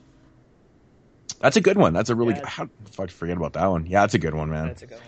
Australian though, man, I love my Aussie flicks, man. But for what the fuck moments, I don't know, man. Not Snowtown Murders, that's for sure. Not so much what the fuck moments. Like what the it's fuck kind of is stuff this that shit? it's, you know, that I'm not much? like overly unfamiliar with. But you know, for a newer flick, of course, that has some interesting moments is I wouldn't say what the fuck moments, but you know, interesting. And Jeremy could probably agree. As the Loved Ones, yeah. It's a great Aussie newer flick that has a couple moments. I think Undead. Yeah, you too. Undead is another flick that actually turns into what the fuck. Undead might be a Kiwi flick though. I'm not sure. But it's from that region anyways. But the end of the movie of Undead is so strange. It's so fucking strange. The shit that's going on in the sky. Oh, it's strange. So I remember watching that one kind of going, oh, wow. I don't know, man. I love my Aussie flicks, man. I could go on and on talking about them, but for what the fuck moments, the Japanese flicks take the cake, though, man. I mean, really, we could just go on forever, but I just wanted to pick one specific director. All right. Because so that brings us to our third and final voicemail. We have one from Matt, finally calling in. He'd been saying he was going to, so here's Matt. Hey guys, this is Matt, and I actually have a question for the show. You know, there's been a ton of werewolf films, vampire films, you know, there's even been a bunch of Frankenstein, and including The Mummy. But there's no love for the Gill-Man. What do you guys think? Do you think the Gill-Man is the redheaded stepchild of the Universal line? Or maybe someone else, maybe like Invisible Man? The last one I could think of was Hypothermia. I consider that a Gill-Man type movie. Other than that, really enjoying the show, guys. Keep up the good work. I can't wait to listen to more. So let me know what you guys think. All right. Later. Man, did he just compare Creature the Black Lagoon to fucking Well, he said it's like Gill-Man type. The guy... Yeah, I know. Well, it, you know, in a sense, it's kind of similar, but man, dude, the guy or that film Hypothermia is so fucking funny to watch because it's totally a dude just in a rubber suit. When you first see that thing, you're like, what the fuck? It's so true. Because I think when I was first watching the film, I was expecting something else, and it was just like a dude like in a wetsuit, pretty much. Very obvious, dude. But it's kind of funny, actually. That's cool that Matt finally called in. I actually did a show with Matt a while ago. Very, very interesting opinions and stuff. So, I would love to hear more voicemails with him. Mm-hmm. Yeah, Matt was good in that show. You really sucked. I know. That was actually one of your worst shows. I was like, Matt killed it. You were terrible. I was like, terrible. I remember he was like, how'd the show go? I was like, well, Matt killed it, but I sucked. Yeah.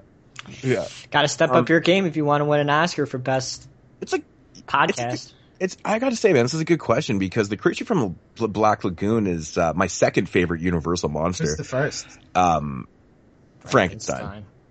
It's always everything Frankenstein related. I've always been. I love Frankenstein's fucking amazing. Yeah, everything Frankenstein's amazing to me. But Creature from the Black Lagoon is definitely a close second. I love Creature, and it's very overlooked. And it's interesting that there hasn't really been a lot of adaptations of the Creature story. And there was only a couple sequels and whatnot, right? So. I'm really surprised that they haven't done like this kind of new age kind of did you know that there was Gilman story and stuff, because they keep doing Dracula and Frankenstein and all the other ones and obviously Wolfman, and they keep being adapted and stuff. But why not the Creature, man? He's a cool looking fucking that's the thing. man. There was a Creature in production, and I believe it was either head by Guillermo del Toro or Peter Jackson. I can't remember. One of those was attached. I heard the script because the script eventually became online or something, because it just was in development hell for so long, and I heard the script was pretty good actually. It was really well done, and to see Del Toro, I think it was Del Toro now that I'm thinking about it, but to see Del Toro do a Creature film, I think that would be really cool. He would definitely bring this different mood and atmosphere to it that he brings to his films. That would have been nifty. It would have been nifty. Yeah, I completely agree with that. That would be really fucking So that cool just never happened. It was one of those things that just could not make it to that next, step. What was the original question again? Did we feel like the Gilman is overlooked? And I guess we kind of answered it. And the answer is yes. That's right. Yeah, I completely 100% What about the Invisible Man? Man? He's fucking cool too. Hollow Man? The Invisible Man, they're probably my least favorite kind of thing. Well, actually, the Phantom, probably, if you throw that in there. But, yeah, man, Creature, dude, he needs a little more love. You gotta throw Gillian some more. It came so late. But still, I mean, it's all these years later, and we see But didn't adaptations the Invisible Man come late, too? Not as late as Creature. Yeah, the Invisible Man was out before Creature. Creature was what, late 40s? I can't remember the exact dates, but yeah, I think Creature came along in the 50s, right? Or am I not? I don't even fucking remember the dates, dude. But regardless, overlooked for sure. No, I think Creature was in the 40s. I can't remember. Yeah, I'm just not familiar with Universal, so I have no idea. I shouldn't even talk about it. But the Hollow Man was kind of the Invisible Man for the new age, right? Hollow Man. Kevin Bacon. I guess. With Kevin Porkchop. Yeah. Yeah, so, I'm not sure. I don't think that we've really seen, another... I mean, there's been, underwater creature movies, not so much humanoid style, though. So, I mean, that was an interesting example, was the the terrible Hypothermia. Man, Hypothermia started out pretty good, and then when you see the Creature, it's just kind of silly, or it's almost... Because the movie is, got this serious kind of tone to it, and it's what? That was too comical, and it ruined the whole fucking mood and the tone of the film. You're just I know some people completely disagree with us. They're it's better. I do agree with the fact that it was better to have the dude in a fucking wetsuit than it was to have, the CG. Creature CG'd. I do agree with that, but my thoughts on the Creature is still that it looks a little bit silly for the tone of the film. It's what the fuck is that? It's just, it shouldn't be making you laugh. So, I don't know.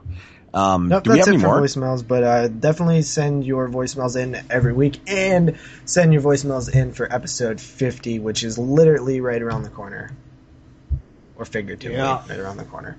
So, well, it's pretty damn close. What is it? This is episode 40. Yeah, but there's no literal corner that it's behind. So, well, of course there isn't. Fuck. That's the stupidest thing I've ever heard. Oh, Jesus Christ. Well, I guess moving along in mood swings here, we're going to get into the Corners Report, weird stats and morbid facts, courtesy of Rue Morgue Magazine. Can we get a Rue Morgue sponsor yet? Yeah, we should get one, man. Now, this morbid fact is coming from the November of 2010 issue 106. This is the one that featured a Serbian film on the cover. I don't know if I'm not sure people know this. It's not really, the craziest thing, but I think it's kind of cool because, as a minor wine connoisseur myself, I thought this was cool. So Friday the 13th actress Adrienne King. Yeah, I have a bottle of her wine. Really? Yeah. In the original movie, recently licensed her own wine called Crystal Lake from Valley Wine Winery. View Winery. It sells for $20 a bottle, including her autograph. She's the nicest lady I've Adrienne met. King is awesome. That wine company has been around since about 2010, I would say, and she's personalized all of her bottles. In the summer, they'll have sale. There's probably a sale right now since it's Friday the 13th, but you can get like 3 different flavors of wine or whatever the hell wine is, and she'll personalize the autographs and stuff. I remember talking to her on like some kind of social media, whether it was Twitter or whatever, and I wanted to like try her wine, but I never ordered any of it. She has I think it's like a family run winery too, so like it's legit. I don't know. I've met a lot of people in my day, and she's still been the nicest person I've met. Yeah. So she's a nice lady. You can see a picture of me on my Facebook. She's a really nice lady. So does every bottle still come autographed, like even to this day? Yeah. That's crazy. But yeah, I obviously picked that one because it was Friday the 13th related, right? And it's wine related. Yeah, and it's cool, man. I think that's really cool that she actually personalizes these fucking bottles. That's pretty wild. $20, It's not bad. Well, that was 2010. An autograph at a convention. Be a little higher now. That's what I paid for my autograph when I met her. $20. That's cool. Yeah, that's cool. So is the wine actually one any good? thing that also is the cover is really cool. I never the drank label it. on the bottle is dope as hell. It's like the scene where she's like laying in the canoe with her hand in the water. It's awesome. Oh yeah. Nice. Yeah, is the wine good, Jeremy? Out. I never drank. I just bought it as a collector's item. Is it still sitting around like full? Yeah. Huh. Q. It's packed up away. I bought it before I moved to my new house, which was like a year and a half ago. Mm-hmm. It's somewhere. That's a cool thing to have, I guess. Alrighty, so that is going to conclude Mood Swings. Yeah, and moving along, we're going to get into the WWW portion of the show. Of course, it is what we watched this week. Who wants to go first? Jeremy, go first. God damn it! Every fucking week I gotta go first. All right, I'll go first. Just because I want to hear you say you're a fucking asshole. Well, you're a fucking asshole. And I guarantee Jeremy's first film is Oscar related. Yep. All right, so first Oscar-nominated film I will be talking about today is a short from the year well, it's not a short. It's a film from the year 1928, and I talked with you guys a little bit about this when I watched it yesterday, and that is a movie called The Seashell and the Clergyman from the year 1928.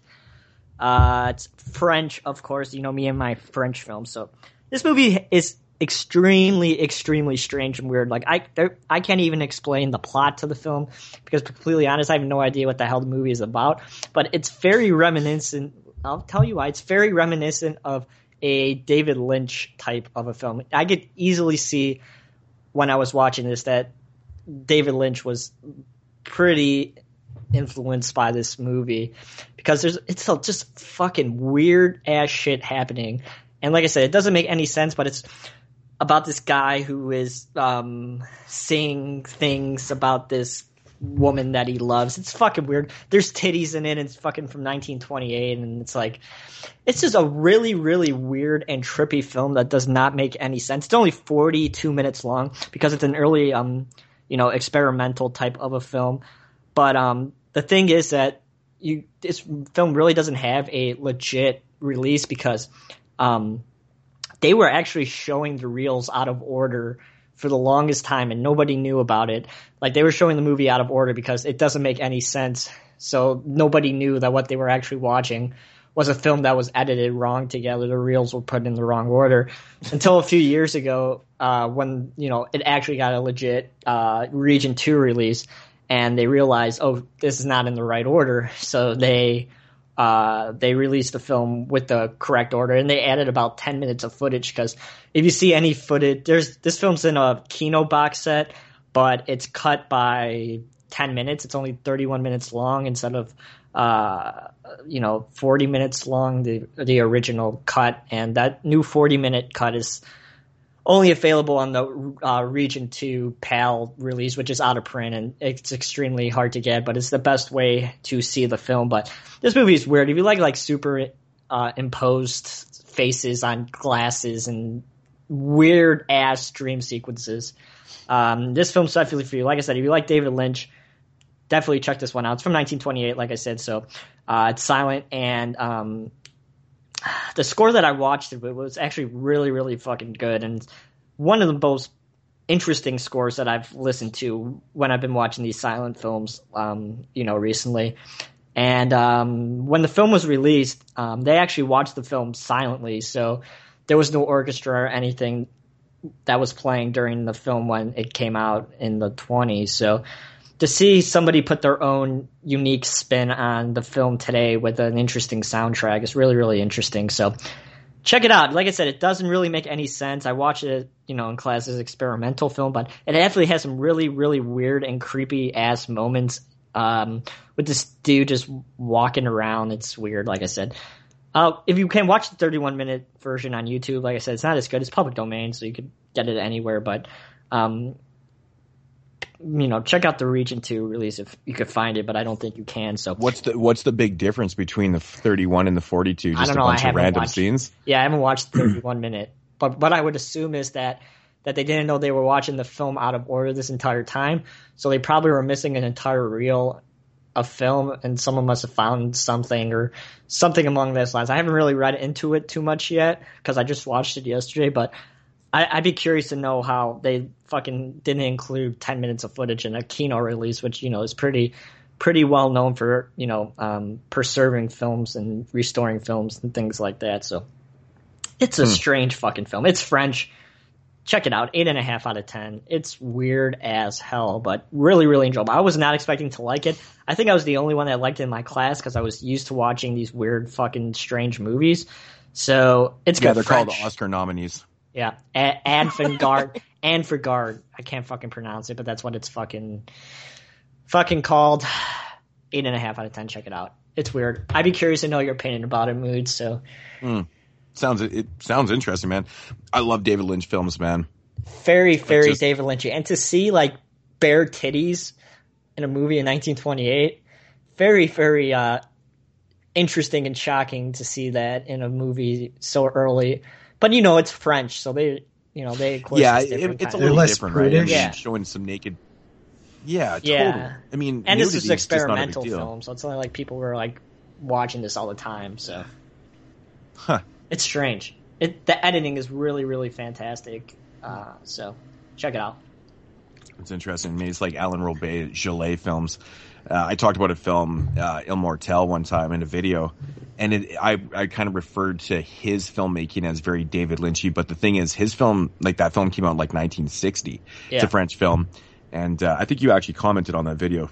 But he's a really interesting filmmaker because, obviously David Lynch came after him, and it just kind of seemed like to me, maybe David Lynch had watched some of his films, and just the tone and oddness to the films seemed very David Lynchy. But yeah, I know there's probably a story somewhere behind it a little bit if I would actually really, really watch it like 3 or 4 or 5 times. I know there's probably a story somewhere in between that, but I think this is more of a film to either just the first time you watch it to sit down and just. So is it just a bunch of like clips and stuff, or does it have those storyboards in it or whatever? It follows. It has repeating characters and the same characters and stuff like that. It's just you follow this guy around in like this dream type of a world where he's trying to chase this girl that he likes, and he's hallucinating. He drinks like this liquid and it makes him hallucinate. And it's just like a whole bunch of weird stuff going on. There's got to be a deeper analytical meaning to it. I just haven't been able to really wrap my mind around it because I've only seen it once. But I know there's definitely something there behind it that I think is interesting. So I'd be curious to see somebody else talk about it because, like I said, not too many people know about this. When I was looking online, and I couldn't find much stuff about it. So for my professor to choose it, very, very interesting because it's a really weird film. Cool. Yeah. Awesome. JP? So next, I'm going to talk about Dracula Has Risen from the Grave from 1968. This film opens with a priest who is kind of exorcising the castle of Dracula. Dracula awakens from a grave and is pretty pissed off that he can no longer go into his castle, so he follows that priest back to his home and then tries to kind of seduce or control the priest's niece and kind of make her his bride. So we have the priest's niece and a young school-type baker have sort of a relationship going on, and they're in love and things like that. He kind of makes a bad impression on the uncle because he's an atheist, and obviously that's probably not what you tell your girlfriend's kind of father figure who's a priest, right? I mean, you just don't do that. It seems like a bad move. So Dracula kind of is, he's played by Christopher Lee in this one, and he is kind of infiltrating the people around this girl, and then it kind of it becomes like a vampire hunter type thing. I thought that definitely Christopher Lee has a presence as Dracula. This is kind of the first one of these that I've watched, these Hammer films, and I thought that the use of the like bloodshot eyes made him very commanding, and I was actually really surprised at how much of the intensity came from like just those bloodshot eyes and these like very like strong looks that he would give. There's also like this filter that they use that kind of is like a yellow tint. Whenever you see Dracula in frame, there's like a yellow tint around him. That was kind of interesting, actually. I wasn't really expecting something like that from 1968's Dracula Has Risen from the Grave. Overall, I really did enjoy this one. I thought the location was really cool, actually. It's kind of like that, it kind of looks like the Doctor and the Devils, like those weird like streets, and like all the houses are like connected to each other and like rooftops and stuff. It was cool. I like that setting. I'm not exactly sure what time era that's supposed to be set in, because I'm just bad with historical things like that. But I like that setting, and I will say that overall I was pretty impressed, but I do feel like sometimes when I watch some of these older movies, it feels like they always rush the ending. Like it just wraps up really quickly, and then the way that they pick it to end, it all happens within like the last 5 minutes, and it's not like as suspenseful as we see in like films nowadays, where they're just like these kind of mouse and cat and mouse chases and stuff like that. It just kind of wraps up quickly, which is good and bad. It's definitely more of a modern horror film thing, though, right? That long build up and kind of. Or I meant to say that if I didn't say it. Yeah, but that's definitely something that you see in films nowadays, is that long build up. But back in like a lot of the older films I'm watching, they end, and it's like, whoa. And it's sometimes it's more powerful in a way where you're just like, whoa. It's over. But sometimes you kind of feel like it does just go a little too quickly, because it's just like. I love the older films too, that, I know exactly what you're saying though. Like the film all of a sudden just comes to an end, and then it literally doesn't even have credits. It's just like Technicolor, and then it goes to the menu. You're like, what the fuck? You're like, what the fuck was that? Did I miss? You feel like you missed something, right? You're like, wait, hold on. Yeah, you feel like you blinked like too long. You're like, I think I might have missed the end of the film there. So overall, I really enjoyed Dracula Has Risen from the Grave. I'll definitely be looking at more of these like old school Hammer films, and I give it a 7.5 out of 10. Yeah, that's probably exactly what I would give it to. It's a good film. I love Christopher Lee as Dracula, though. He's really, and that was an interesting depiction of his. Of his character, the portrayal of Dracula that he does is what you said, demanding. His eyes were like very. Did you use the word demanding? I think I did, actually. Yeah. Because I like that. I like that adjective. It's a good describing word, because he's just got like a major like demanding presence where he just is like. It's like a menacing. It's like a menacing presence that he has, and those eyes just definitely helps. And he just has this like very right? stern look, like he's in complete control and like just do my bidding type thing. Well, he was a great Dracula, man. And a lot of people actually like him the best. You know, I've heard from people that they love Christopher Lee as Dracula. I mean, he fucking did like what 50 films or something. So this is one of the Hammer Dracula films. Like they've done a bunch of these. Is there any continuity in these? Because it almost felt like there was at the beginning of this one, because like Dracula's like frozen or something. I think some of them, yeah. I don't know. I've watched a lot of these films completely out of order and stuff, and probably had questions rise in my mind too. You know, so I'm not entirely sure. I can't remember. There's fucking so many of them, dude. I don't know. You know, it's crazy. It really is. So that's my review of Dracula's Risen from the Grave. Coolio. So we started in the 1920s, we moved to the 60s, and now we're just going to jump a little bit forward to 1974. I believe this is 1974. Yeah. With a film called Act of Vengeance. This is well, to put it bluntly, this is a rape revenge film. I've been watching you and your rape revenge.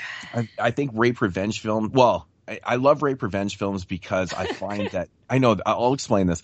I know it sounds funny. I love rape revenge films, but the reason why I love rape revenge films is because I find that, you know, the revenge is so just. You know, it's like the ultimate reason to get revenge on someone. You know, they fucking violated you sexually. I just find that, you know, rape revenge films work so well. I do too, like, and I feel like every time I watch like a well done rape revenge film, like I don't like them per se. Like I do, but I don't. You're right. It's a weird way to describe it.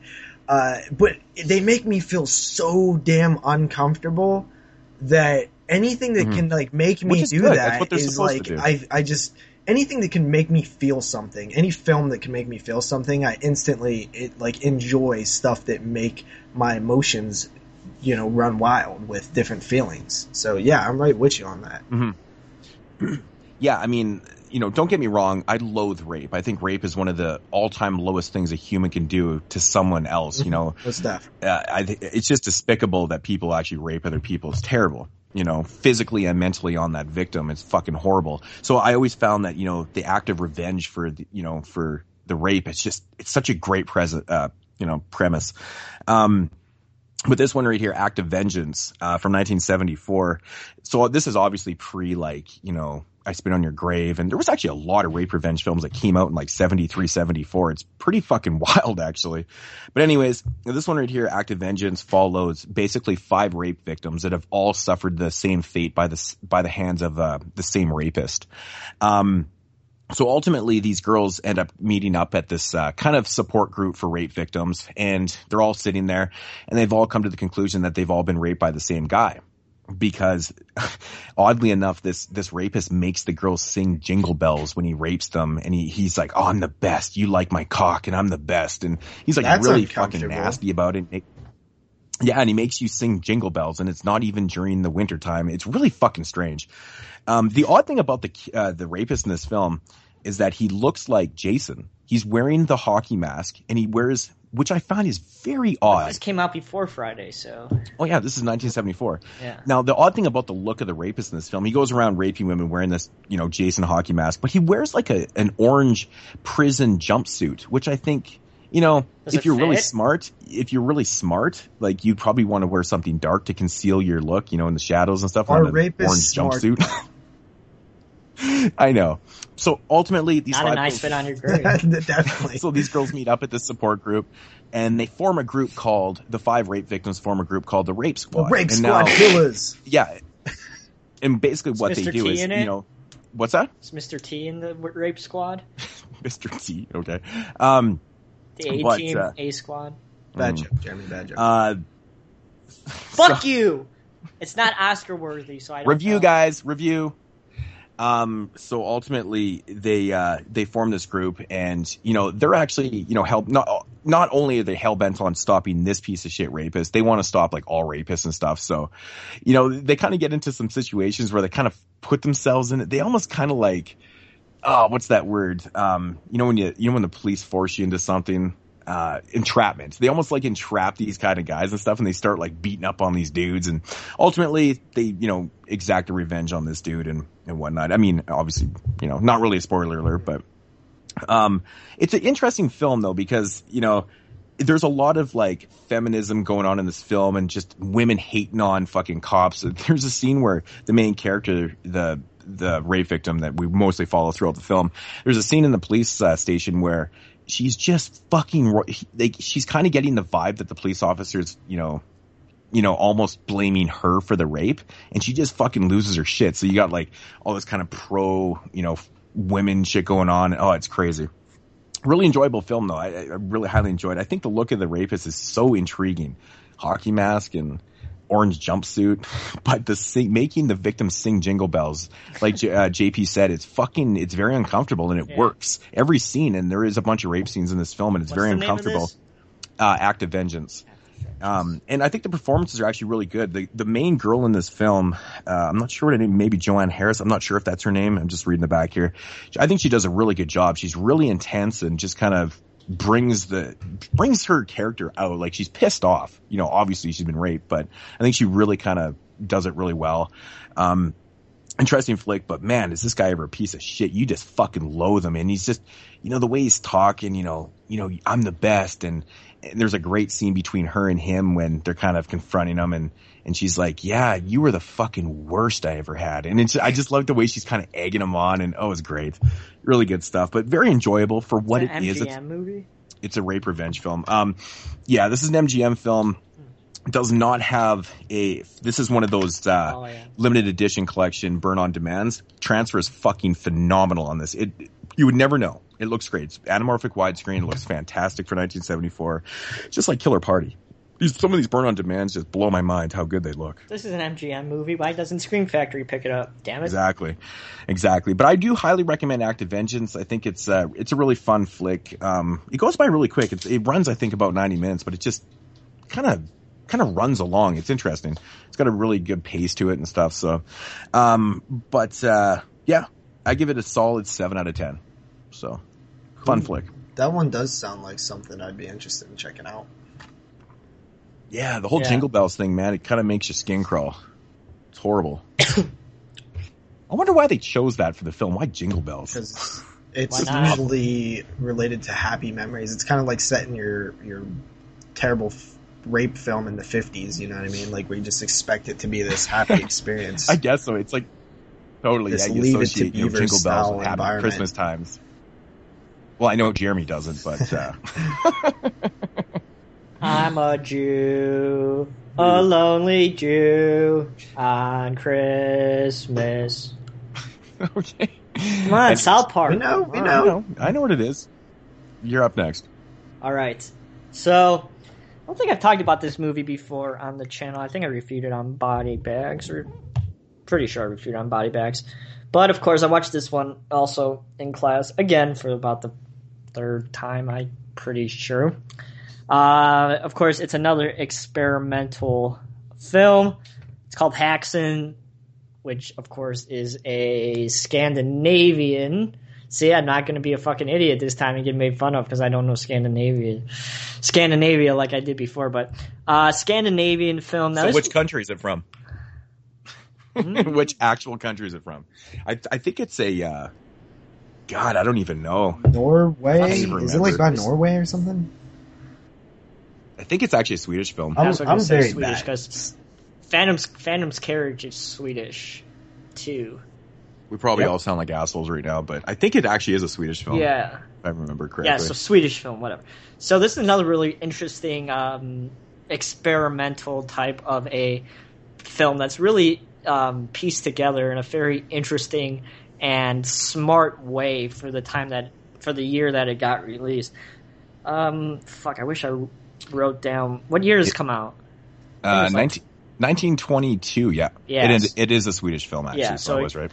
So 22. This is 6 years before the movie I just talked about. So people were still interested. At this time we were still seeing some kind of experiments being done with cinema. And some really interesting, of course, United States were like, fuck that, we're not going to do any of that. We're just going to stick to narrative continuity, which we all know and watch today in Hollywood. But movie, really, really interesting structure. Film starts out in like this documentary type of a style of a film, talking about witchcraft and the rise of witchcraft, and it's done in a really interesting style with pictures and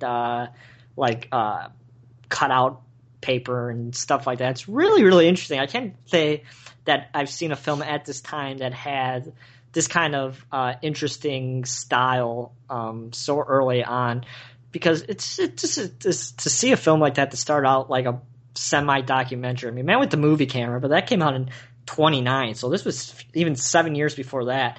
So to see this, it's really interesting. So we got this documentary, it talks about witchcraft and things like that. And then the second part of the film, well, the second and third part of the film is your typical narrative type of a style. And the second story, we follow this old lady who is believed to be a witch.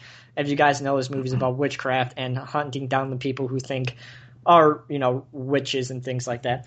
But it is the third section of the film that has really, really interesting dream sequence with the devil and Moods. You want to comment on the sequence with me?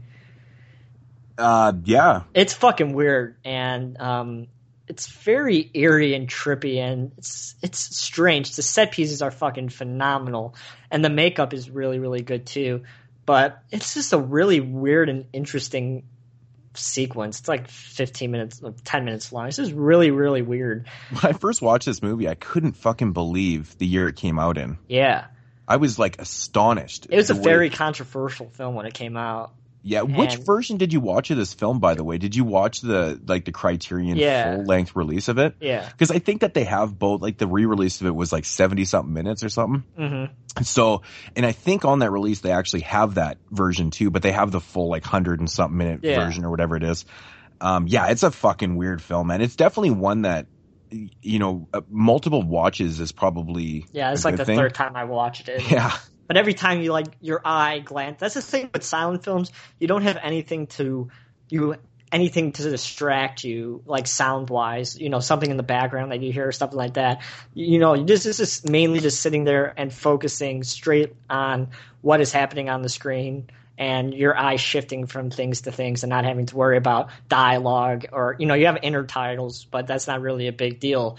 It's just mostly about watching what's going on. That's what I liked about The Seashell and The Clergyman so much, that you didn't have to focus on dialogue or anything like that. You could just watch the film. And I think that's like a really, really interesting and powerful way to watch cinema that we're not used to doing anymore, that we just pay attention to dialogue and stuff like that. And we really don't pay attention to actions and foregrounds and things like that started out cinema. And it's really... Now that I've been watching a lot of silent films lately, and it's really an enjoyable thing to do. I know some people like JP get bored by them and don't really have too much attention to watch them, but you're missing out on some really, really interesting and some good stuff, especially this one, because it makes some really, really interesting comments about mental illness, which we learn in the fourth part goes back to a semi-type documentary feel again, where the director himself actually comes and he comments on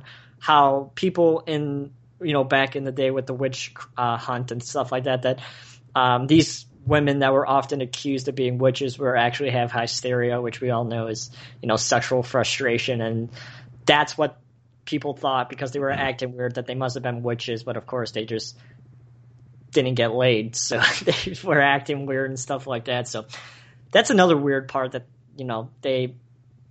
they have it's like an educational type of people thing were fucking stupid back in those days. Yeah, really. It's not even that they were stupid; they were just uneducated. Hysteria at the time, means not getting laid or something. Missed out.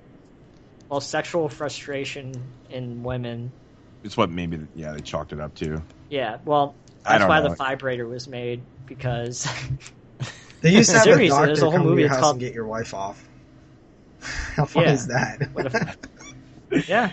There's a movie called Hysteria. It's really, really interesting. It's about the guy I've actually heard of that. The guy who invented the vibrator, and it's really, really interesting that people fucking burned people to the stakes because they fucking couldn't get off, or didn't see too many male witches, only female witches, which is interesting. But this is really, really an interesting movie. Of course, it came out a year after The Phantom's Carriage, which I've stated my love for that film many times before. So this is a really interesting one to watch with The Phantom's Carriage because both films make a really, really interesting statement about mental illness and how it's treated, in the early 20s. It's still pretty relevant today to the way mental illness is looked at across the world. And I think it still stands today.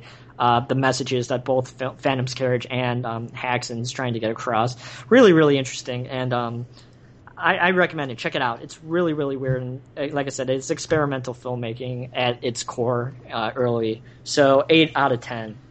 How long did you say that one was? 8 out of 10. Wow. It's like 100 and something minutes. 104 or 5 minutes. I've heard a lot of people actually talk about that film. That would probably be an interesting. I know that one sounds favorite. more interesting to me than some of them do because I like mental illness talk and stuff like that, and especially seeing it from a point of view of that era, which is just it would kind of probably be mind blowing to me. Well, it's interesting because it's a few of the era that the film was made in the 1920s, and it's a few of it in the 1600s or whatever during the witch hunt. So it's interesting. It's a really interesting early film from the 1920s. It's really good. I recommend you check it out. Cool. So, The Pit and the Pendulum from the year 1961. This is directed by Roger Corman and starring Vincent Price. We have a young man who goes to Spain where he hears of his sister Elizabeth's death.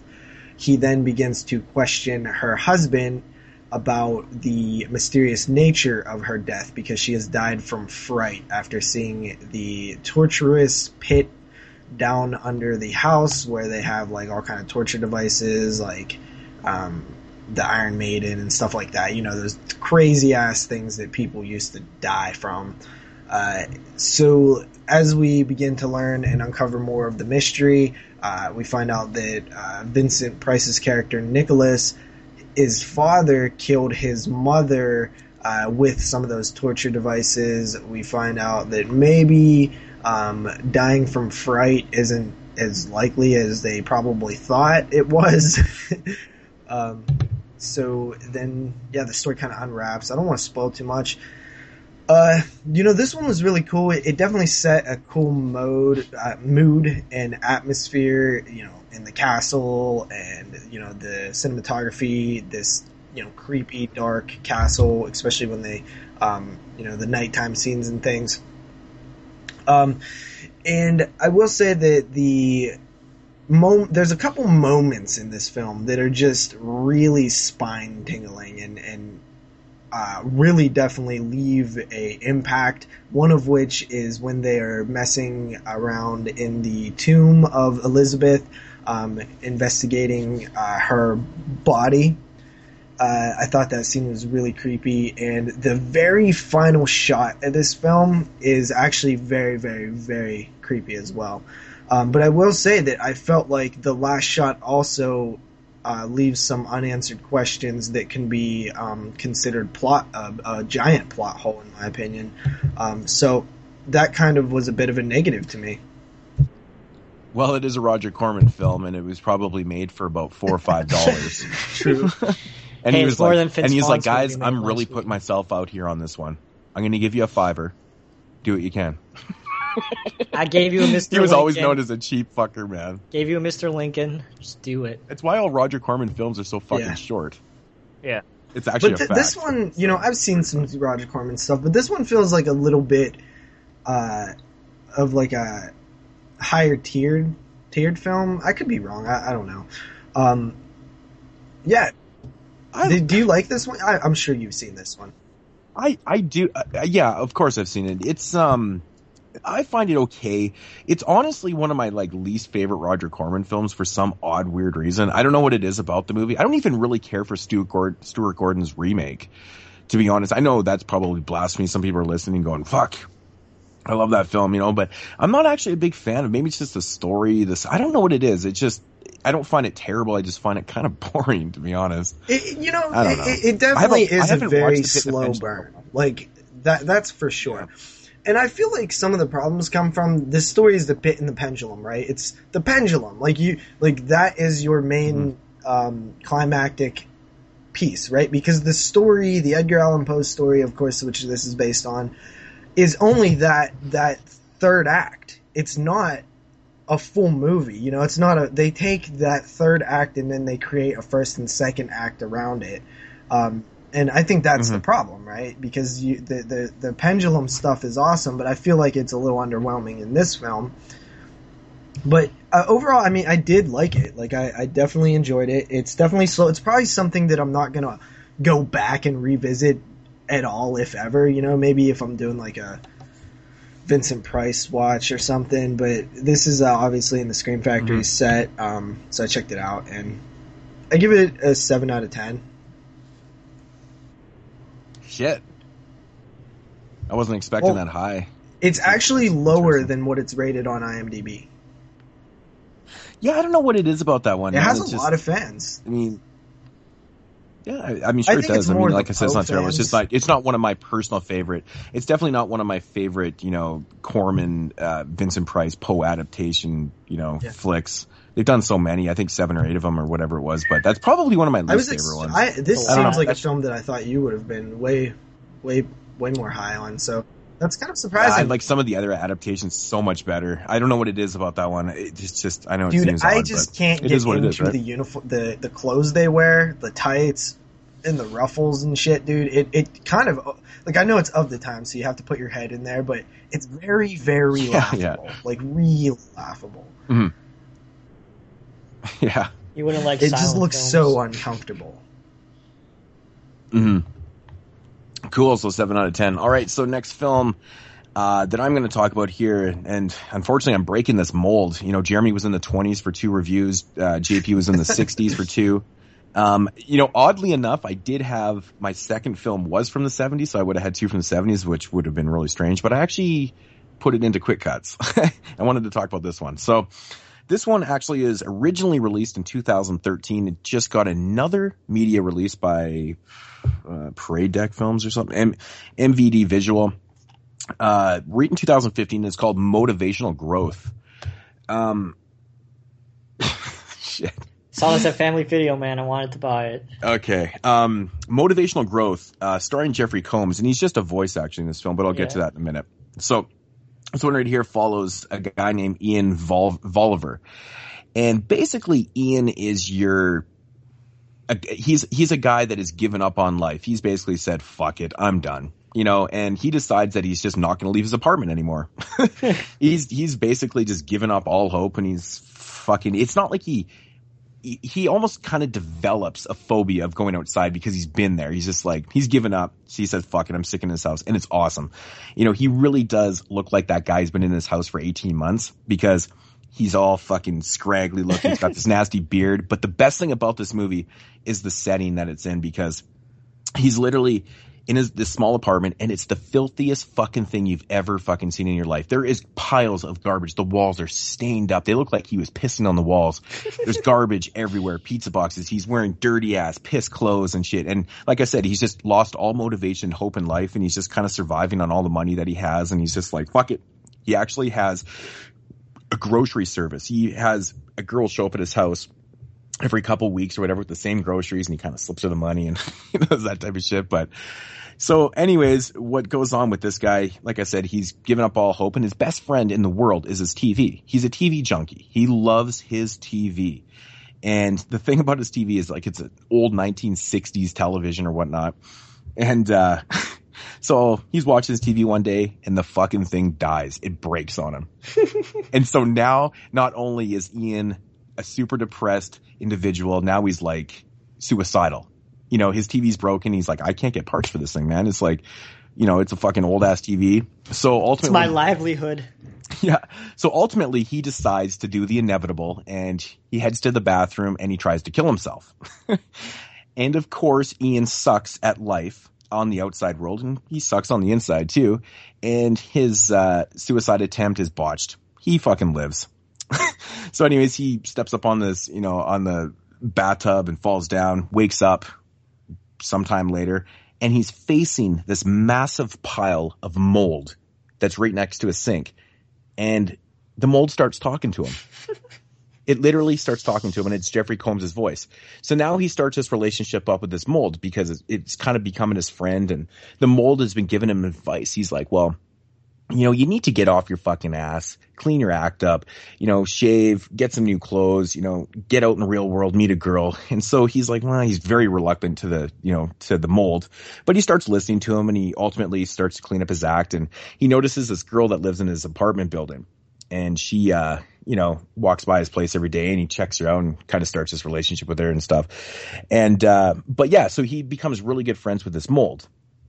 And now, since his TV has been dead, you know, he at first he thinks that the mold is really trying to help him, but then he starts getting these really odd, not subliminal messages, but his TV starts giving him messages that, you know, the mold isn't what it seems to be. So then it starts this kind of conflict going on, and I'll just leave it right there. So then he kind of gets a little confused on things in reality, and it kind of switches. So ultimately this whole film takes place in an apartment. It's one setting, and it's fucking awesome, dude. Like, they made this place look so filthy and gross. It's so believable. You're just like, how the fuck could anybody live in this? You know, if you've given up on life, you know, give about shit about anything, this is how you're going to live. So it's pretty believable. There is some characters that come and go from the film. Like I said, there's the grocery girl. He's got a landlord that keeps coming by the house, and he's fucking funny too. He keeps asking us for his rent, and of course Ian won't leave the place to get the money, so he keeps kind of putting it off, and he hasn't paid him in like months, but the guy's like, well, he's good for it. It sounds like Worm. Yeah, this is great though, man. It's really good. Like a Worm type of a movie. So like I said, he starts kind of this relationship with this girl, and there's things going on with her and shit. So there's only about 5 or 6 total people in this film. But it's just awesome. You know, it's one of these films that's all set in one place. It just really does work. Jeffrey Combs, the voice of the mold, does such an amazing job. The script is awesome. Like, the dialogue is enough to keep you so intrigued. There's times in the beginning of the film before the TV breaks, or just when the TV breaks, Ian is like actually kind of doing, I can't remember the actual cinematic term for it, but you know, he's talking to the camera. You know, he's kind of doing that a little bit. Breaking the fourth wall. So he's talking to the camera. And, you know, you got that kind of going on, and it's really intriguing dialogue, and you kind of feel sorry for him. But man, okay, I'll get into the effects here. The mold kind of reminded me of kind of like the huge monster from TerrorVision, you know, that type of effect. You know, it was just awesome. It's like this big rubber thing with moving lips and pretty cool shit. And the TV is just all tripped out. But the other aspect of this film that's really cool and keeps you intrigued is the soundtrack. The soundtrack is all done by like 8-bit Nintendo sounds and music and shit. And it's nice. It's not even to the point where it's super comical. It just fits because basically Ian has kind of stepped into this world of like, you don't know if he's like completely lost his shit or what the fuck is going on in his reality. He's in some type of weird kind of warp, you know? So the music really oddly fits in this film. Really fucking entertaining film. I was so entertained from top to bottom with this. Great performances, effects, and an awesome ending too. The ending was fantastic, and I was a little worried at first actually when I was watching the film. I was like, is this one going to end really shitty because it's going to ruin it for me? And it didn't. It kind of delivered. I thought it was really cool how they did it, and yeah, I really highly recommend this film. 9 out of 10. Motivational growth. Check it out. Jeffrey Combs is fucking, as the voice, is awesome. And you know, the funny thing is his voice is kind of unrecognizable. He kind of puts on a different kind of tone to his voice, and I think it's really interesting. Yeah, but I recommend this movie with the highest recommendation. When it goes down to $1.50, Jeremy, pick it up. Oh, I might drop a 5 around that one. I think you'll really enjoy it, man. I know JP will. I think you'd like this one too. So. I like how you like know what films we will like now and stuff, that we've talked about so many films that we could like just tell now. Well, I think that because I know you're a really big fan of like, you know, what we call contained horror films. So this one all takes place in an apartment, and it's got things going on, but it's really intriguing. Cool. You know, it's got enough going on that it's just fucking weird though. It's a weird even when film. I seen that one like around when it got announced and stuff. I'm pretty sure we covered it in the DVD releases and stuff. I've always thought that it looked kind of cool and just based on the synopsis and stuff. Yeah, really fun time. Oh, awesome. Really cool, you know, fresh air, man. It's awesome. Segments. Segment time. Into segments. Jeremy. All right, so, oh man, I'm going to talk about a doozy today. Well, this one's not very good. Actually, I think this is an Australian film, to be completely honest. Snowtown Matters?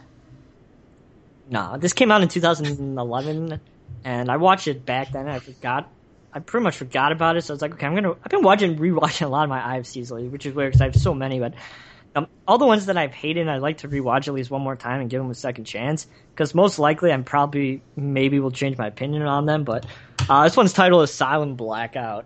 Any of you guys seen this one? I do remember when this one came out, a lot of people were reviewing it back on YouTube when like YouTube was more happening. Cool. And I've heard most people say mediocre things about it.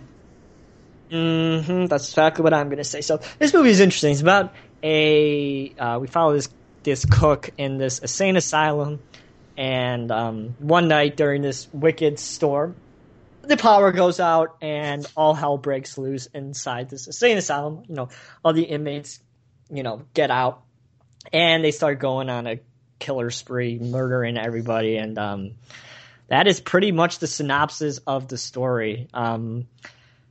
It's boring as fuck, to be completely honest. Like the first half an hour, it's just before the power goes out. It's just, relationship, character building, which is fine. I don't mind that.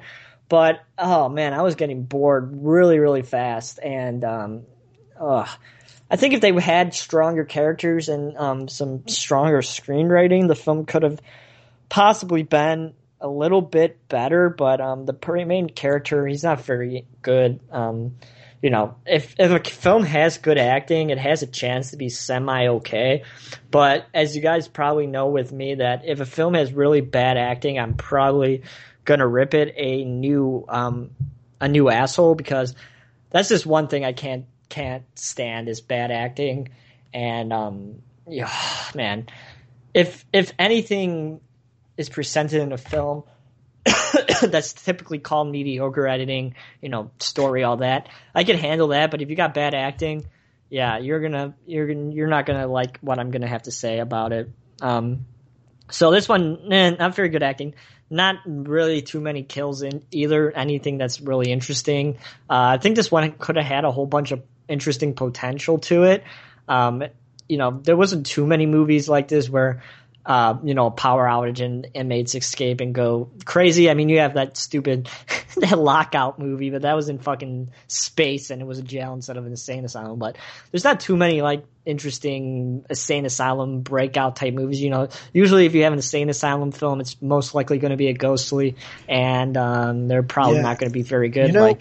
90%. I think that's definitely an underused genre or subgenre, because they are creepy. I always go back to Hellraiser 2. There's a lot of that. Hellraiser 2, that creepy ass asylum with dude cutting his arm and stuff with the bugs that. Ugh. There's a lot of insane asylum films, but a good lot. Ones? Every time I walk in a fan, no, not good ones. I only know a couple good ones, Grave Encounters is a good one, and Session 9's a good one. I mean, there's not too many good ones, but there's some okay, interesting ones. But mostly the ghostlies and which is different to me. I don't think those here are the same genre that I'm thinking of. You know what I mean? Mm-hmm. You're thinking of films have you seen Session 9? Nope. From 2003. I think it's one of the first films that were shot in HD. It's really interesting. I think you would like that one. Check it out. You could get it pretty cheap. Sorry for sidetracking. Have you seen Session? Back to Salem Blackout. No, man. I have it sitting in the collection. I still haven't watched it. I know. Oh, you picked that up when you were here, didn't you? No, I don't think so. Oh. I think I grabbed it a long time ago. I don't know why I haven't gotten around to it. But. Mm-hmm. So, Asylum Blackout, boring. Like I said, had potential, but I was bored by the end of it. I mean, it's not too long. It's nothing terrible, 2 hours long or something like that. If it was that, oh man, you're gonna be bad. But just boring, lazy characters and lazy kills and all that. But pass on this one. Another IFC 4 out of 10. I definitely will not be watching this one again.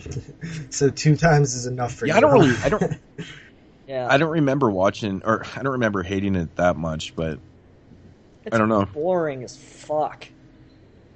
I think I watched it on Netflix, actually. I don't own a copy of it, but... Yeah. All right. So, JP? My new segment that I'm going to talk about, because I kind of ran out of the horror documentaries that I haven't talked about yet, so I'm going to restock on them, and I'll bring that segment back in a little bit. But for right now, we're going to do a segment called A Closer Look At. This is kind of going to be a version of the thing I used to do on my channel with the video. Take a special edition and kind of review the film, and then just touch on the special features as well.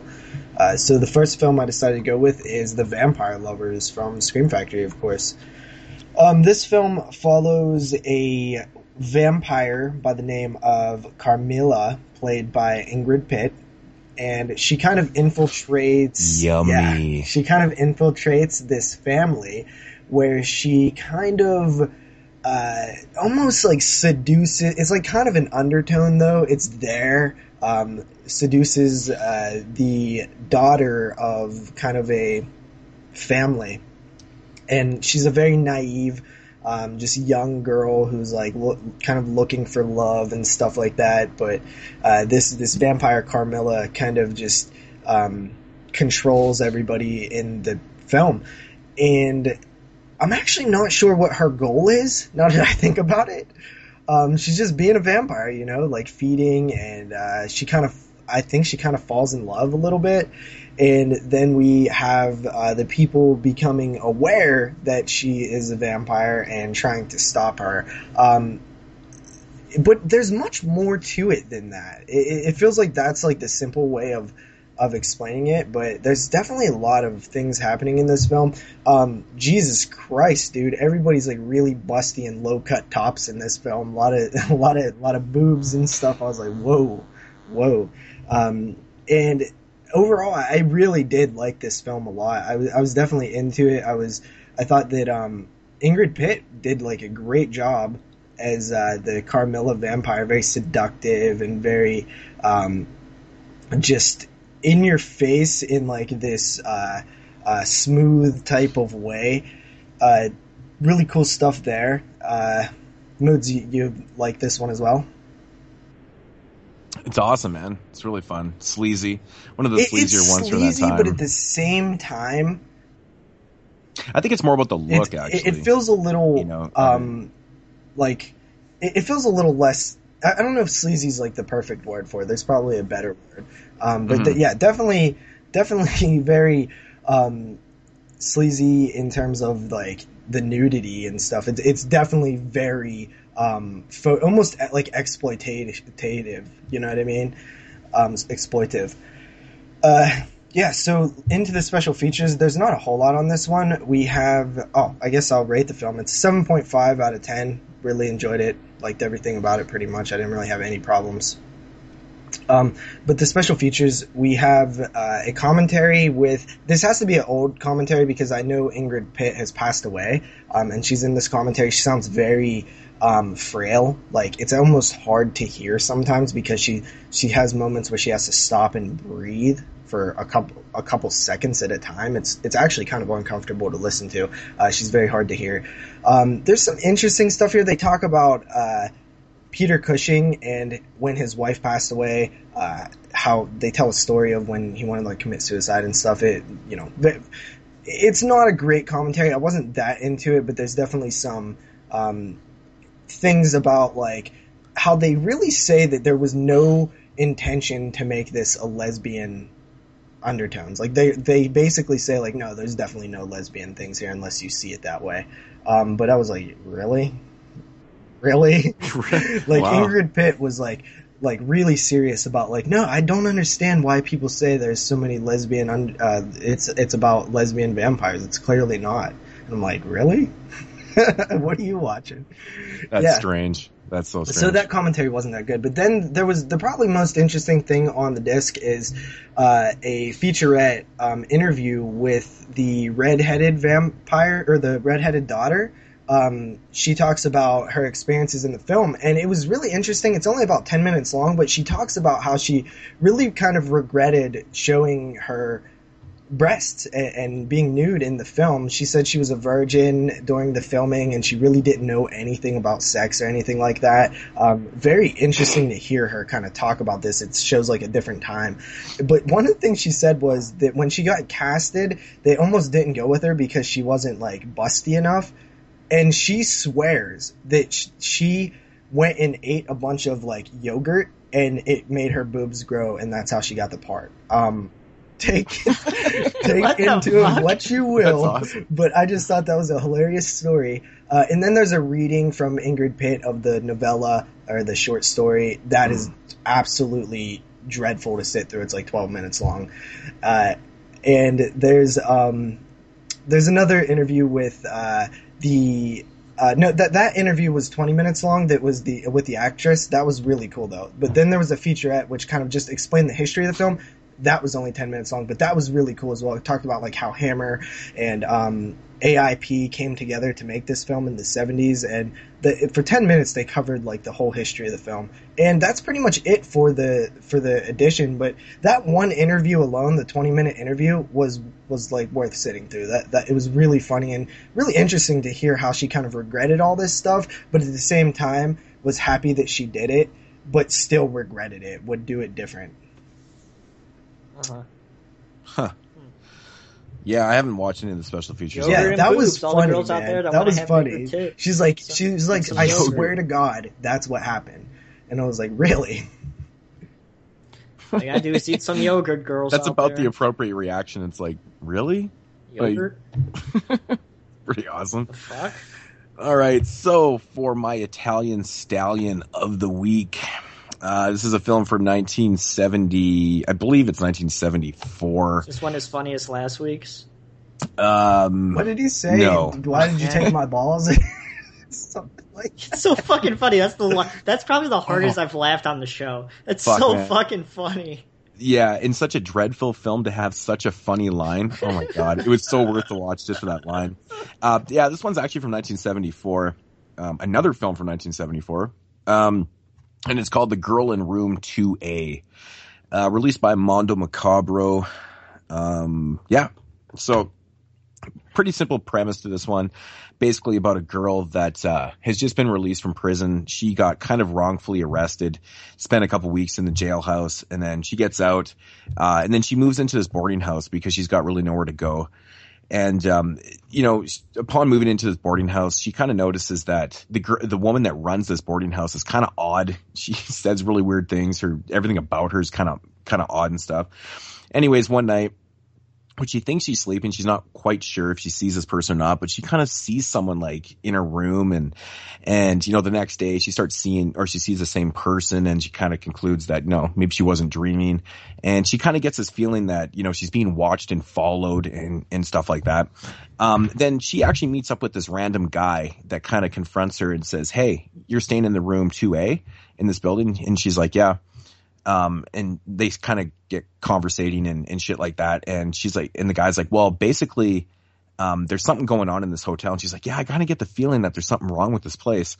So he ultimately tells her that, his sister actually wound up dead and from apparent suicide. And he was convinced that his sister did not commit suicide because there was no way that she committed suicide. She had no reason to. So they kind of team up and, start to investigate this house. And then they ultimately find out that a lot more girls have gone missing from this hotel without a trace from the specific room of 2A. So now, I'll just leave the story right there. You can kind of almost predict what I'm getting at here. Yeah, so it's basically like a murder mystery. It's like a giallo flick, the structure of this movie is actually its biggest enemy. It's not really poorly, or it's kind of poorly executed, especially the way that she runs into this guy that she teams up with. They literally run into each other. I'm not joking. This is how the character gets introduced. She's walking up the steps. They literally run into each other, and he's like, "Hey." He's like, "Don't go in there. Don't look. Just follow me and we'll go talk." It was really oddly executed. And then they kind of start this conversation, and it feels like they started the way the editing was in the film. I felt like they started the conversation like in the middle of like an edit. Mm-hmm. It was fucking strange, man. It was really strangely executed. But was it understandable though? It is. It's completely understandable. The story seemed a little contrived, and I don't think that they kind of executed the whole cult and ritual thing that's going on in this place. It's not really, that's not a spoiler alert at all. You kind of get that thing, and it just shows it right on the back, to be honest with the case. But they kind of, the way they don't really tell you anything about that at all. It's more about their investigation, finding out what the hell happened to this guy's sister. And the story's a little contrived, though. It's like, it's easy to understand at the same time, but there's plot holes and there's things kind of going on. You're like, what? The kills in the film, not overly that great. There's a lot better giallo and, Italian films from this era that have way better fucking kills. Thought they were executed kind of poorly. The ending was disappointing, but one of the biggest things about this film that kind of threw me off a little bit was the odd soundtrack. The music didn't really make a lot of sense. This movie's played straightforward, straight face. It's serious. And the music at times kind of takes you out of it. It's like, why would they use that soundtrack in this part? It's like, what the fuck? It seems almost too happy. And it's like, it's just really fucking weird. And it kind of takes you right out of the film. And I was having a lot of issues. I actually laughed a couple times and I was like, that doesn't seem right. That seems like that should be played in some weird action film or something. It's fucking strange, man. So, the script definitely has its problems, like I said, and a little bit to do with the editing in the film is kind of off, but overall, it's actually not a terrible film. It's just not one of the better giallo films from that time period, especially from the early 70s when they were really starting to get going and shit like that. But, this one's watchable. It's not the best thing in the world, but I give it about a 6 out of 10. There's just really weird things about this one that were kind of throwing me off. But if you want to give it a shot, Mondos aren't the cheapest things in the world, but The Girl in Room 2A, it's okay. It's passable. So, yeah. But yeah, that is going to do it for what we watched. And we got some quick cuts this week. Nope. You guys have no quick cuts. Okay. So Busy. I guess I'm the only one with quick cuts. See you guys in an hour. Nah. I'll try to rip through these. Okay, we'll get into quick cuts here. First off, from 1980s, a film called Death Ship.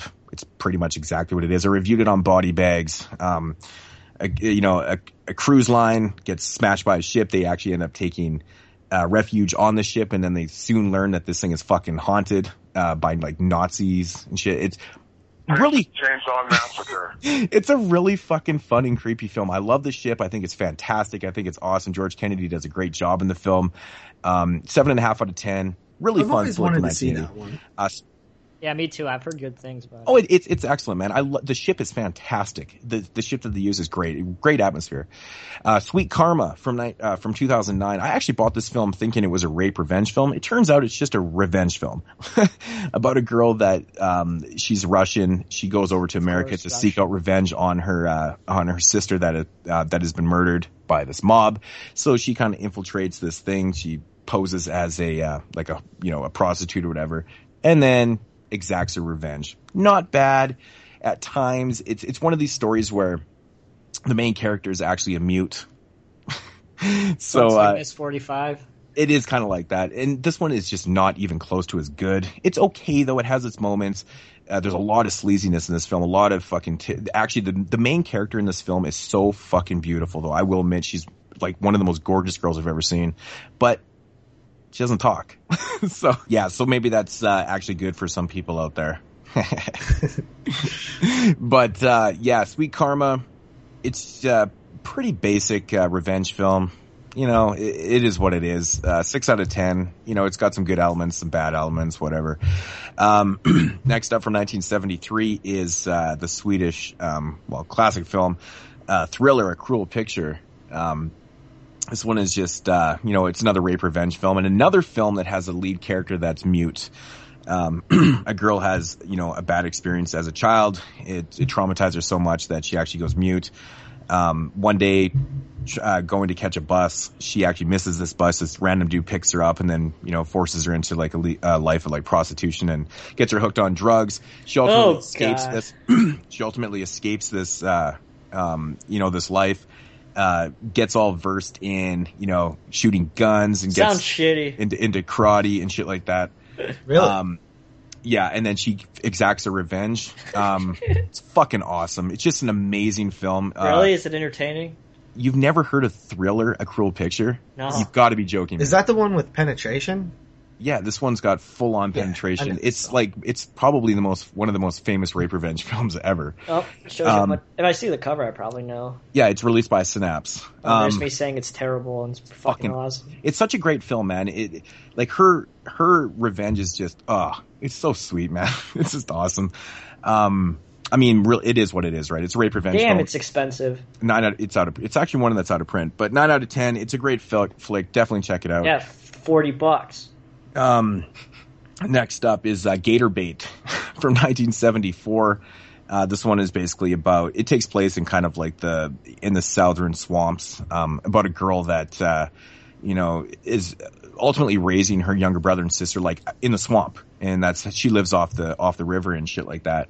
Anyways, one day she's out there illegally doing some gator hunting, and these cops are always set up to like fucking bust her. Anyways, they catch her and they take chase, and ultimately what happens is that she totally gets away, but she comes back to fuck with them, and she throws a bunch of snakes into this boat. Anyways, one of the cops falls out, the other guy kind of trips and ends up shooting his partner in the head and killing him. So the one cop goes back to the police station and says to the sheriff, he goes, yeah, she actually killed your son because he's the son of the sheriff. So of course a manhunt starts, and she's obviously innocent. She didn't do this. So this manhunt for her in the swamp, and then, they do some bad shit, and then she has to fucking act in revenge. It's actually a really good film. Or, it's pretty good. The characters in this film you just fucking hate so much. Isn't that the point in rape revenge films? Yeah, but it's just like it's perfect. It can't be more hateable than I Spit on Your Grave. Wait, is this rape or is this revenge? It's more just revenge. There's actually not a rape in this film. Like, I Spit on Your Grave and The Girls Next Door. I don't know any meaner characters than those assholes. Well, it's just these ones are like they're just ignorant. They're very stereotypical, like uneducated, fucking just piece of shit southern, just countries. Dirty, filthy country people that, they're just doing bad shit and they're dirty. Like the sheriff is a fucking dirty bastard, and it's a fun film, man. 7 out of 10. And then I watched Gator Bait 2. There's a sequel? Justice. Yeah, this one actually came out in 1988, which is strange. It was like 14 years later. Does it follow like a continuous story or no? It actually does have continuity, which is interesting. I didn't say in the first one, but the girl that starred in that film actually ended up dying about 5 years later in real life, which is unfortunate because she was absolutely beautiful. She was actually Playmate of the Year in 1969 for Playboy. She was a good actress too, man. She's not bad, but unfortunate. So she's obviously not in this one. It's a different girl, but totally different storyline. Basically, the young boy that was in the first one, he's all grown up now. He marries this girl, and of course, these piece of shit fucking southern assholes, they see her, they kind of bust up their wedding a little bit, and he's out there doing some crab hunting and whatnot, and anyways, they actually kind of kidnap her and rape the shit out of her, and so then there's a revenge. So yeah, how do you watch all these rape films in 1 week? I would fucking go insane and kill myself. This one right here wasn't that great, actually. It's it's actually her doing the revenge and stuff, and it's kind of cheesy, and it wasn't really that great. This definitely a downgrade in sequel. I give this one about a 5 out of 10. It's passable, but it wasn't really that great. Cannibal Girls from 1973. This is a Canadian flick released by Shout Factory. It's got Eugene Levy in it. Actually, it's pretty awesome, man. He's the eyebrow man himself. Huge fucking fro and awesome chops, and he just looks fantastic in the film. Well, Vacation. When did this come out? 1973. So it's about 10 years before Vacation. So this one right here is about Eugene Levy and his girlfriend. They decide to take a trip. They stop. They're talking to this travel agent or whatever. Anyways, they want to go and stay at this one place. Anyways, the story is told through the story that's being told by this agent about this certain motel and the history of it with these cannibal girls. There was like a bunch of people that went missing, and apparently these girls were actually cannibalistic, and they would kill the guests that would stay there and eat them and shit like that. Anyways, they end up at this place because they're it's rich with history and shit goes down. It's kind of like a comedy in a way, but it's executed really well. It's kind of like subtle, and it's really dark comedy, and actually surprisingly quite gory. Really fucking gory. I was like really surprised. It just has that total Canadian feel to it. It's pretty funny. Fun film, 7 out of 10. Eugene Levy's actually awesome in the film. Then I watched, this isn't necessarily a horror film, but I put it in here because it's a Scream Factory release. Exterminators of the Year 3000 from 1983. It's a post-apocalyptic film, basically set in a world where water is non-existent and water is basically gold.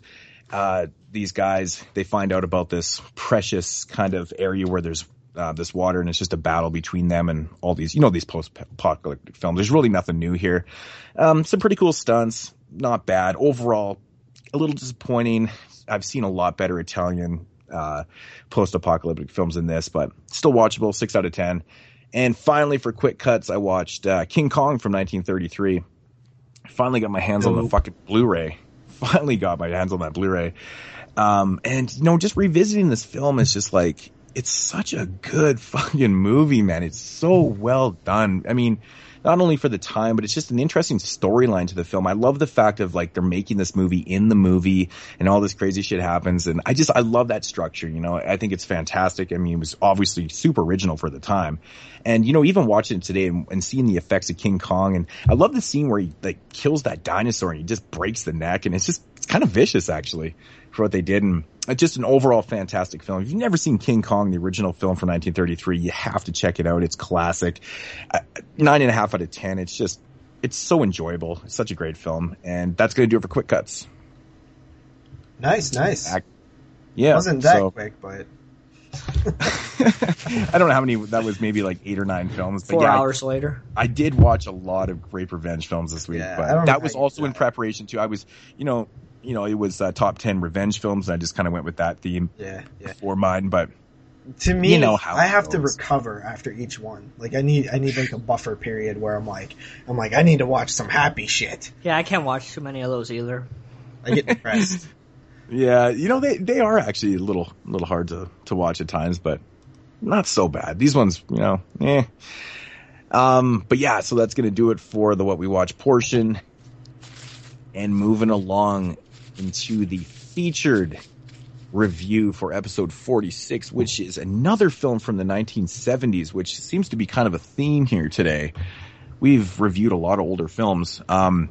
This one is from 1974, I believe, and it is called The Centerfold Girls. Meet the Centerfold Girls.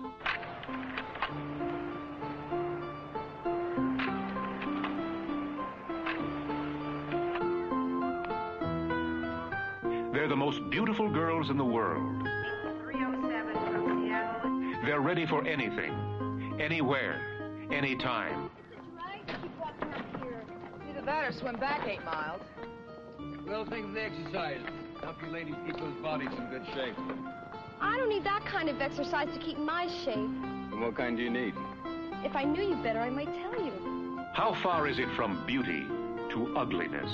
Now look, we both know you've got too much talent to keep on modeling. You be nice to me and I'll get you into something big. Now. Melissa was right. There is a 4-letter word for you, Barry. B-O-R-E.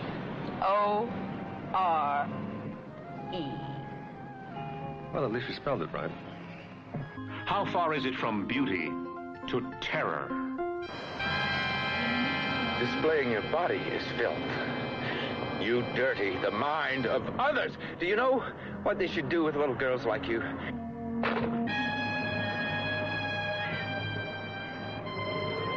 gonna make her look real pretty. Hey, here's your chopper. She's got $600 in her account.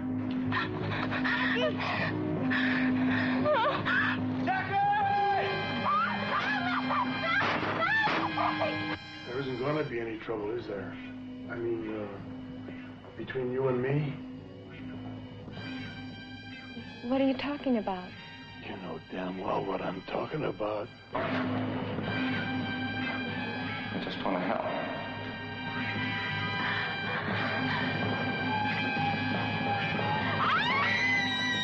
Well, that may be very good for Detective Magazine, Lieutenant, but I really... You're a centerfold girl, and this lunatic, for some crazy reason, wants to kill pretty girls.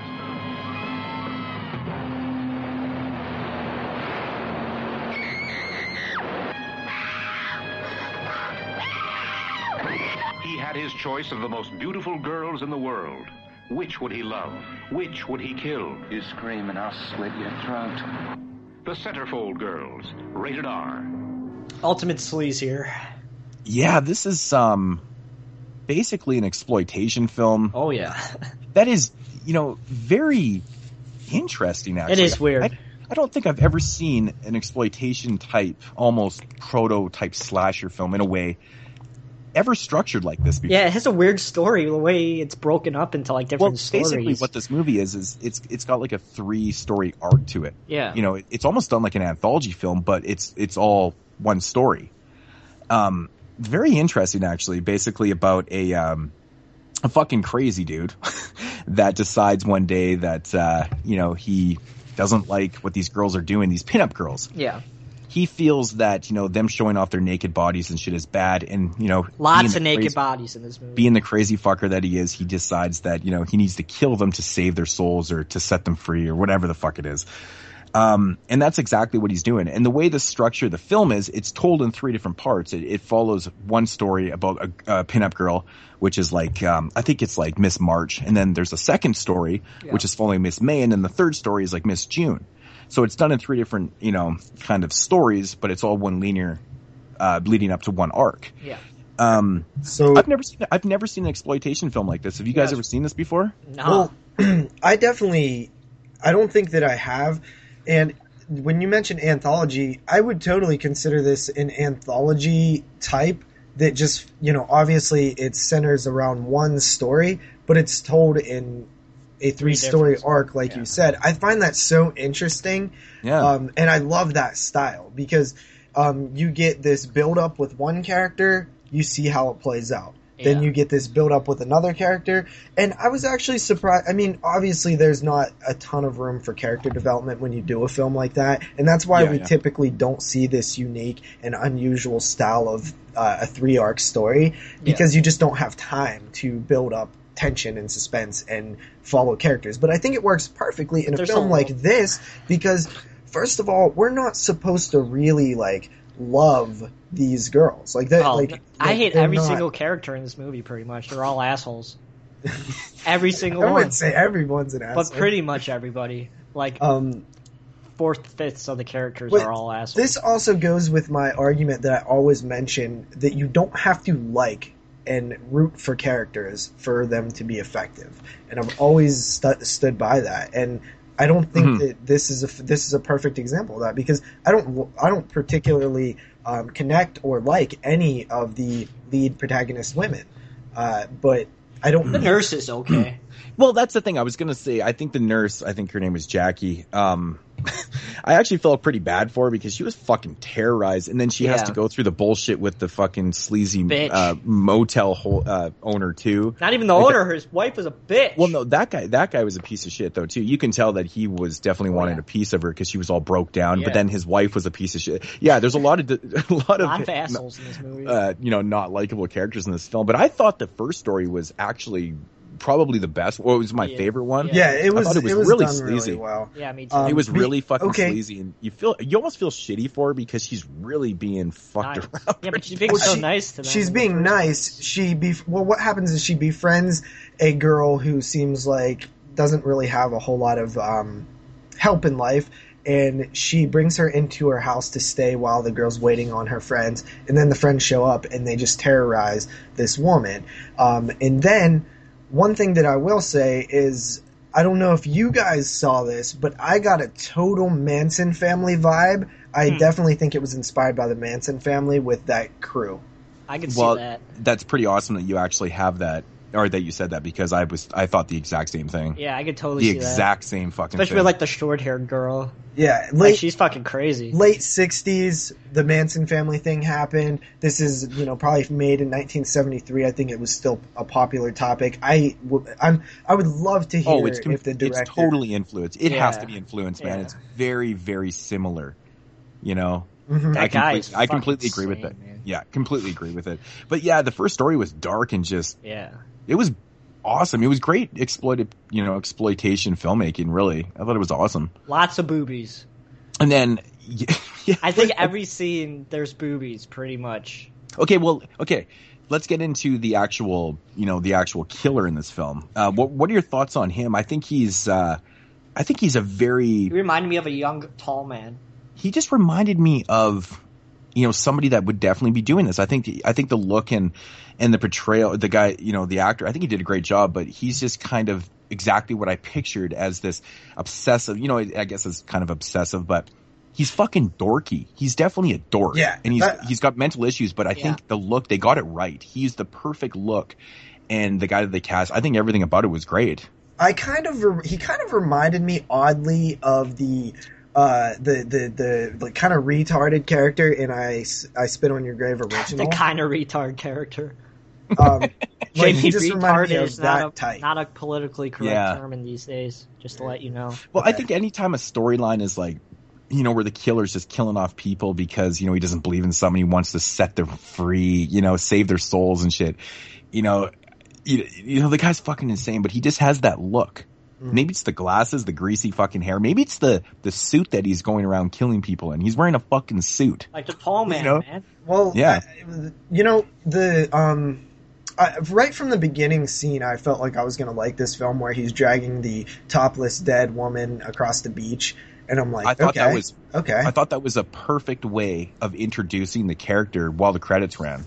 Exactly. And it also set up this almost like, I don't know, like the location obviously is in California, but it kind of set up this like almost underside of the California area where we don't really see that often, like the early morning like beach like kind of dreary look. I kind of like that. And this era of films, like this sleazy, exploitative drive-in 70s era is really awesome to me. I think of stuff like the Toolbox Murders. I love this section in horror, and I was really surprised of this film because I'd never heard of it.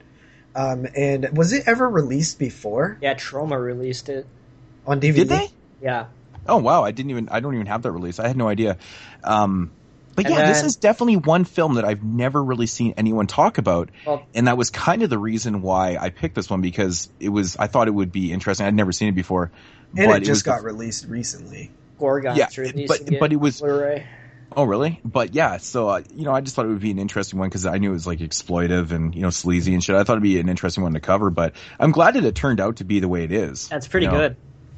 I was blown away by the structure. I couldn't believe it was told the way it was. I was just like, that's awesome. It's really low budget, but it's like, it's done well. It's actually a really interesting story setup. Like, it's an interesting plot device for a killer where he has this magazine. He has all these serial killer tendencies, which I love. It kind of adds to like the mystique and kind of just crazy of the killer, where he has like the shoes, he's in that all white room and he's carving out the faces as he knocks them off. Like, and he has that weird stuff as but he's a weird record on the player.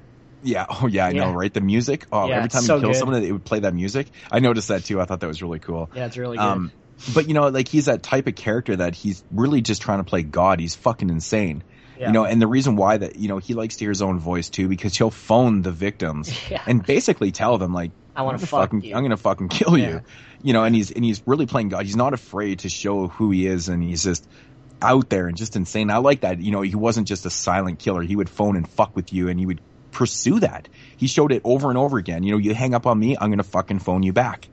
He was very aggressive, but he's like very dorky about it and shit. It was strange. I really enjoyed it. I thought that like one of the cool things about this film, which I like when films, I like certain films that do this, and they basically show you a side of the world that's very bad. Like, everybody is kind of bad in this movie. There's a lot of characters who are. It's not just him. It's not just a serial killer who's the bad guy. Like, it shows that people in general can be horrible, and I especially like the man and the woman in the second story.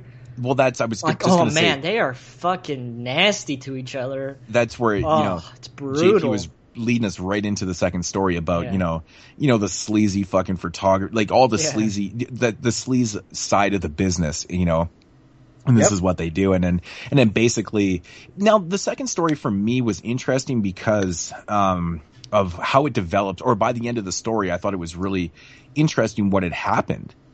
You know, because, you know, in the first story, he was basically, well, he was obviously just going after the girl. In the second one, he was like fucking Michael Myers in this one. Yeah. You know what I'm saying? He just goes buck wild. Like, he starts taking out, I think there was like 6 fucking victims in that story or something. Yeah, I love the so location. it's kind of a different structure. It was a different structure, and it just goes buck wild. But like you guys said, that he killed a lot of shitties. Yep. A lot of shitties. Everybody that deserved it. Yeah, so it's kind of weird. It's like, it has this weird feel to it, but I don't know. You don't care that they die. I thought the second story was, in my opinion, was maybe the weakest one, but I was still agree enjoyable. As well, I think so too. But I do like the setting of it. I thought that was really cool. I like that almost like rocky wave, like waves crashing in, like House on a Hill type look. Like, I've always kind of liked that. I think of like Trilogy of Terror, that thing where they're in there. Like, I've always liked that like rocky lighthouse type look.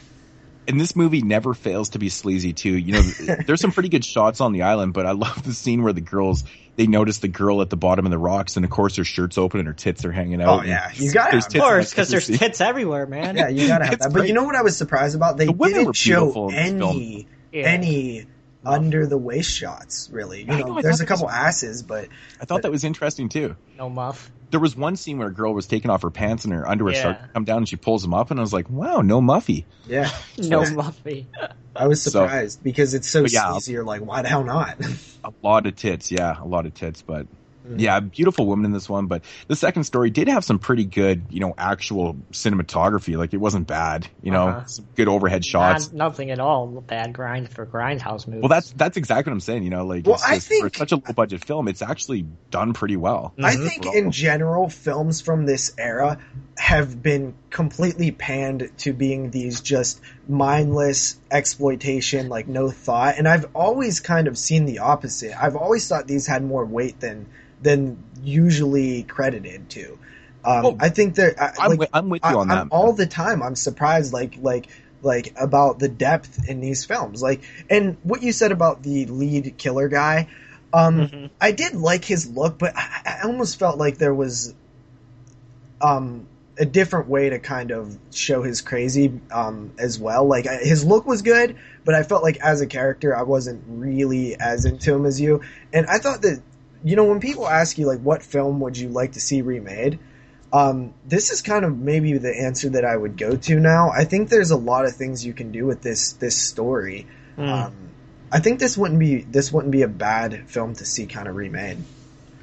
Interesting. Yeah, I try to avoid I that don't think question it would like work, the plague. though. You know, maybe films that you'd like to get remade. I don't really want to see films being remade, but I mean, I don't either, but I'm saying if they're gonna remake stuff, like, this is probably one that I would go to more than like Children of the Corn or something. You know what I mean? Like I feel there's more. There could be stuff explored with the psychology of the guy, and that's kind of what I was getting at. Like the mental cracking and the cracks in the wall in his brain. Like, there's this guy's effed. And I think that there's make it more psychological. I think it really does work, though, that you really, you know, you get introduced to the killer right away, and there's really no story for him. You know, you just kind of take it for face value that this guy's fucked in the head and he's doing God's work kind of thing. But I like that mystery. Like, he doesn't, you know, maybe when he was a child, maybe his mom was a pinup girl and it fucking haunted him, and maybe this that's is why, interesting. Maybe this is why he's fucking snapped when he's older and he's killing, because he figures that he didn't like the fact that his mom was maybe portrayed as a whore, so this maybe is why he's killing off these women. See, we don't know these things, but it's kind of fun to think about things like that, and I like the mystery of that. And when I finished the film, that was the first thing I thought of. I'm like, maybe his mom was a fucking pinup girl and he thought she was a whore, and this is why he does this. And you know, I like that mystery that it's not explained, and I think it works. Yeah, and I'm not really talking about explaining why he's doing it. Yeah. But I'm talking about it showing more of him, like more of his psycho tendencies and his craziness and things like that. And I honestly think that the Manson family was a great part in the film, because they are so annoying. Like, they are just, you want to strangle them because, like, they just start going buck wild as soon as they enter the house. And it's just like, what kind of people are you? And you just, and you really do feel for the woman who's stuck in that situation where she's like, they just have no regard for what she is saying at all. Yeah. So, what did you guys think of the third story? Like how he basically kind of, tricks some people into telling them where this girl is. And I don't know, man. I kind of liked it.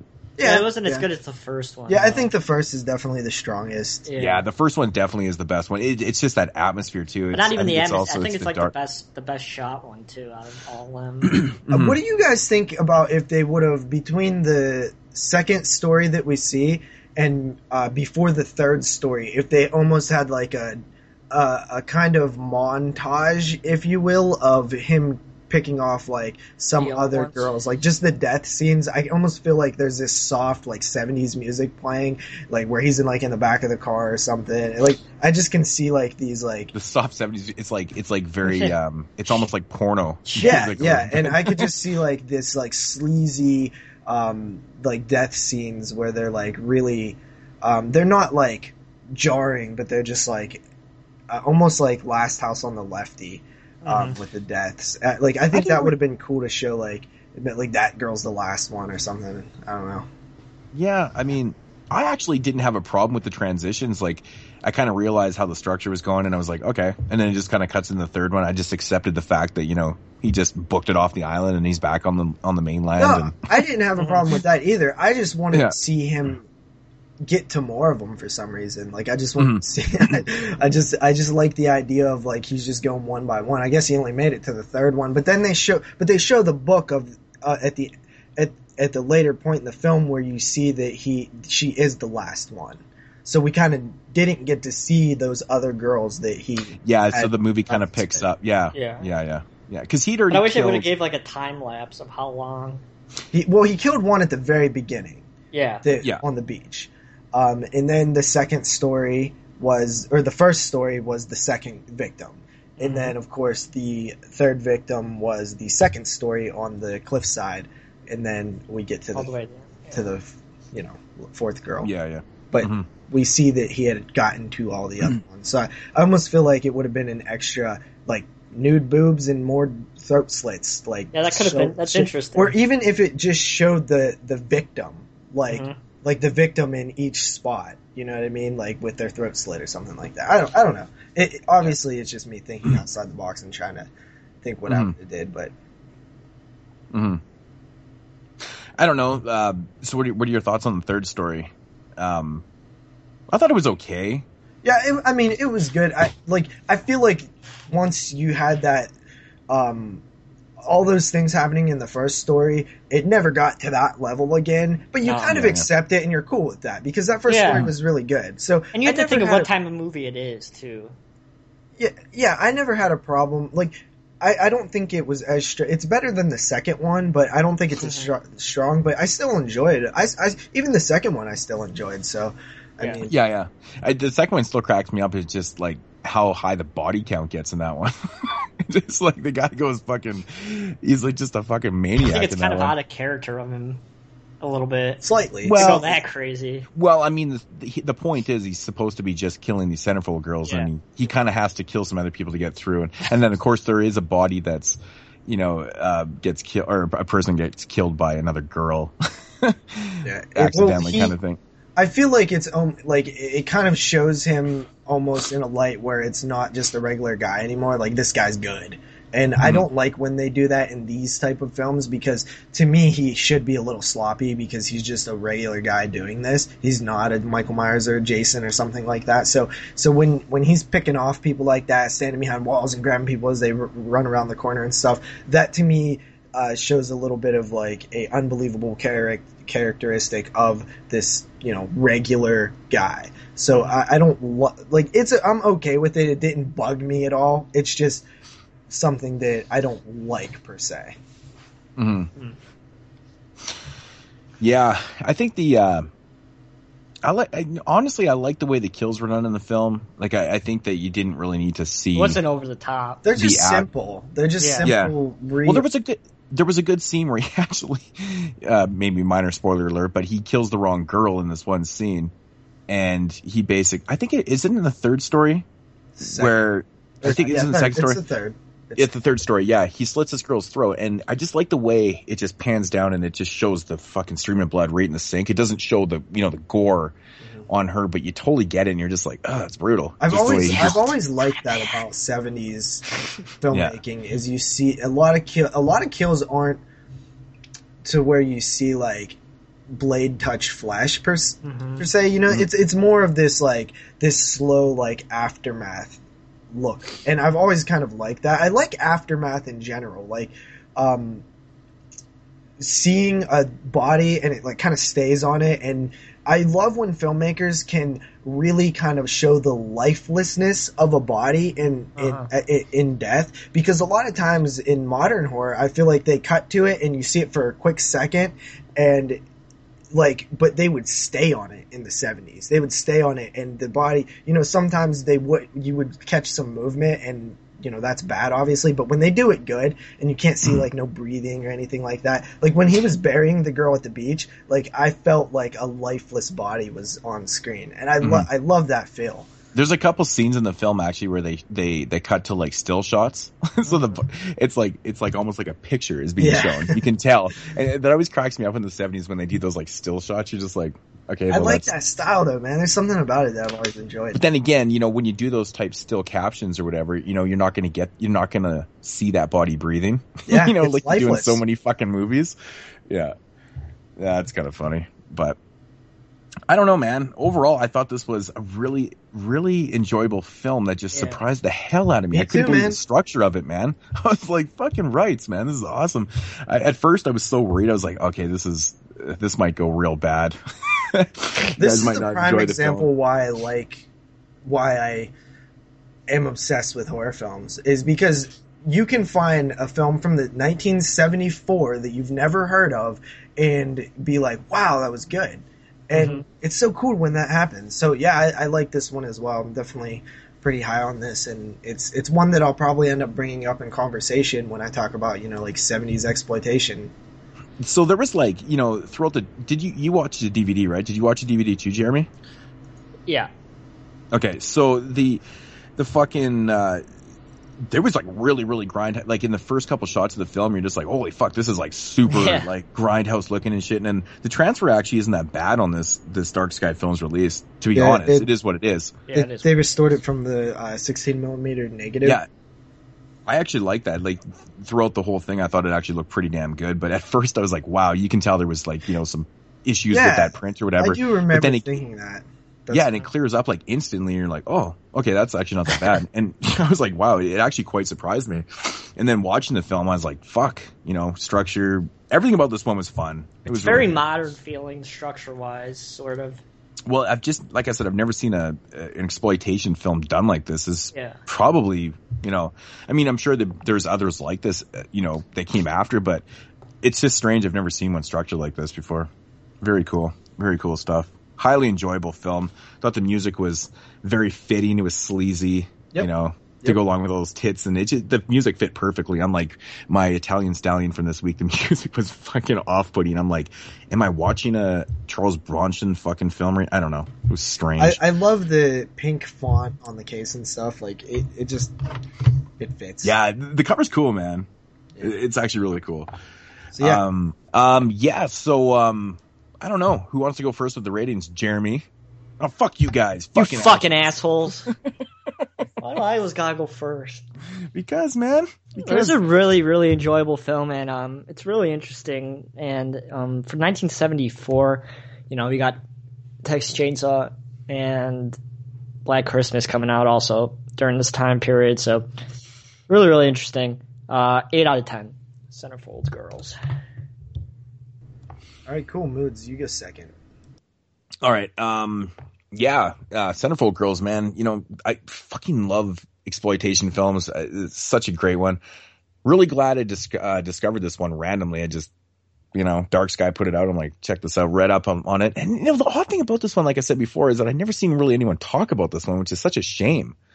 It's such a shame. So hopefully more people check it out just because of the review. And Structure alone sold me to fucking death. It was awesome. I give it 8.5 out of 10. Cool. And I agree. I hope that based off of this review, everybody picks this disc up. It's Dark Sky Films. It's only $10. Definitely worth the purchase, in my opinion. So definitely grab the DVD. I think we've all felt really similar about this one. So I'm going to come in at this film's definitely about an 8 out of 10 for me personally. And it's very solid. So definitely give it a watch, especially if you love these 70s exploitation films. Hell yeah. Yeah. Alrighty, so that is gonna do it for the featured review, which of course is The Centerfold Girls from 1974. And do we have any last thoughts? Again, if you're still with us listening, I remind you to definitely phone in for episode 50. Leave your pick for the most influential film of the last 50 years. And you will be entered to win a DVD or prize pack. So let's get on that, people. It's very, very simple. All you got to do is dial those fucking 10 numbers or whatever it is. And Jeremy, what are those numbers? I'll get to it when we get to the conclusion. You are not good at this job. That's all you got to remember every week is those numbers. That's your job. We'll get to Let it. us down every time. I'm ready to go. I have it right in front of me. I'm just waiting till I get my Okay, cue. so next week, what are we doing, Jeremy? Dark Hall. Catch you guys next week with Dark Hall. Another contemporary Scream Factory. Yeah. Guys ready for my conclusion? You don't have to ask us. You're supposed to be on it. Thank you, everybody. Just be on it. All right. Thank you, everybody, for listening to the 46th episode of 22 Shots of Moods and Horror Podcast. As always, if you want to follow the man Moods himself, a.k.a. the man who knows how to push my buttons, you can do so at youtube.com/Moods616. As always, if you want to follow JP, Oscar Films, a.k.a. the man who hates Pee Wee Herman, you can do so at youtube.com/DoubleShotJ. And always, please follow me on my channel for my upcoming 24-hour, 365-day-a-year Oscar coverage. Not youtube.com/NESRuler22. As always, you can email us any questions you have. Hey, Tony! You want to check out some Oscar films tonight? So if you have any questions, you can email us at the 22 Shots of Moods and Horror at gmail.com. It's 22 Shots of Moods and Horror at gmail.com. And you can follow us on Twitter at 22 Shots Podcast, twitter.com/22 Shots Podcast. And as always, you can follow us on our Facebook page, facebook.com. Go to the search bar, type in 22 Shots of Moods and Horror Podcast and join the Facebook page. And as always, you can follow us on our website at the 22 Shots of Moods and Horror.com. It's 22 Shots of Moods and Horror.com. And you, of course, leave us your voicemails for episode 50, 724-426-6665. As always, leave us a voicemail for the upcoming 50th episode of 22 Shots of Moods and Horror Podcast. And please let us know what you think is the most influential horror film of the past 50 years. So that should do it, folks. We'll be back again next week with the 47th episode of 22 Shots of Moods and Horror Podcast. We'll be talking about Scream Factory's newly sci-fi released film, Dark Hall. Sci-fi. Yeah, and in case you couldn't understand any of that incoherent rambling, all the links to what he said will be below. See you guys next week.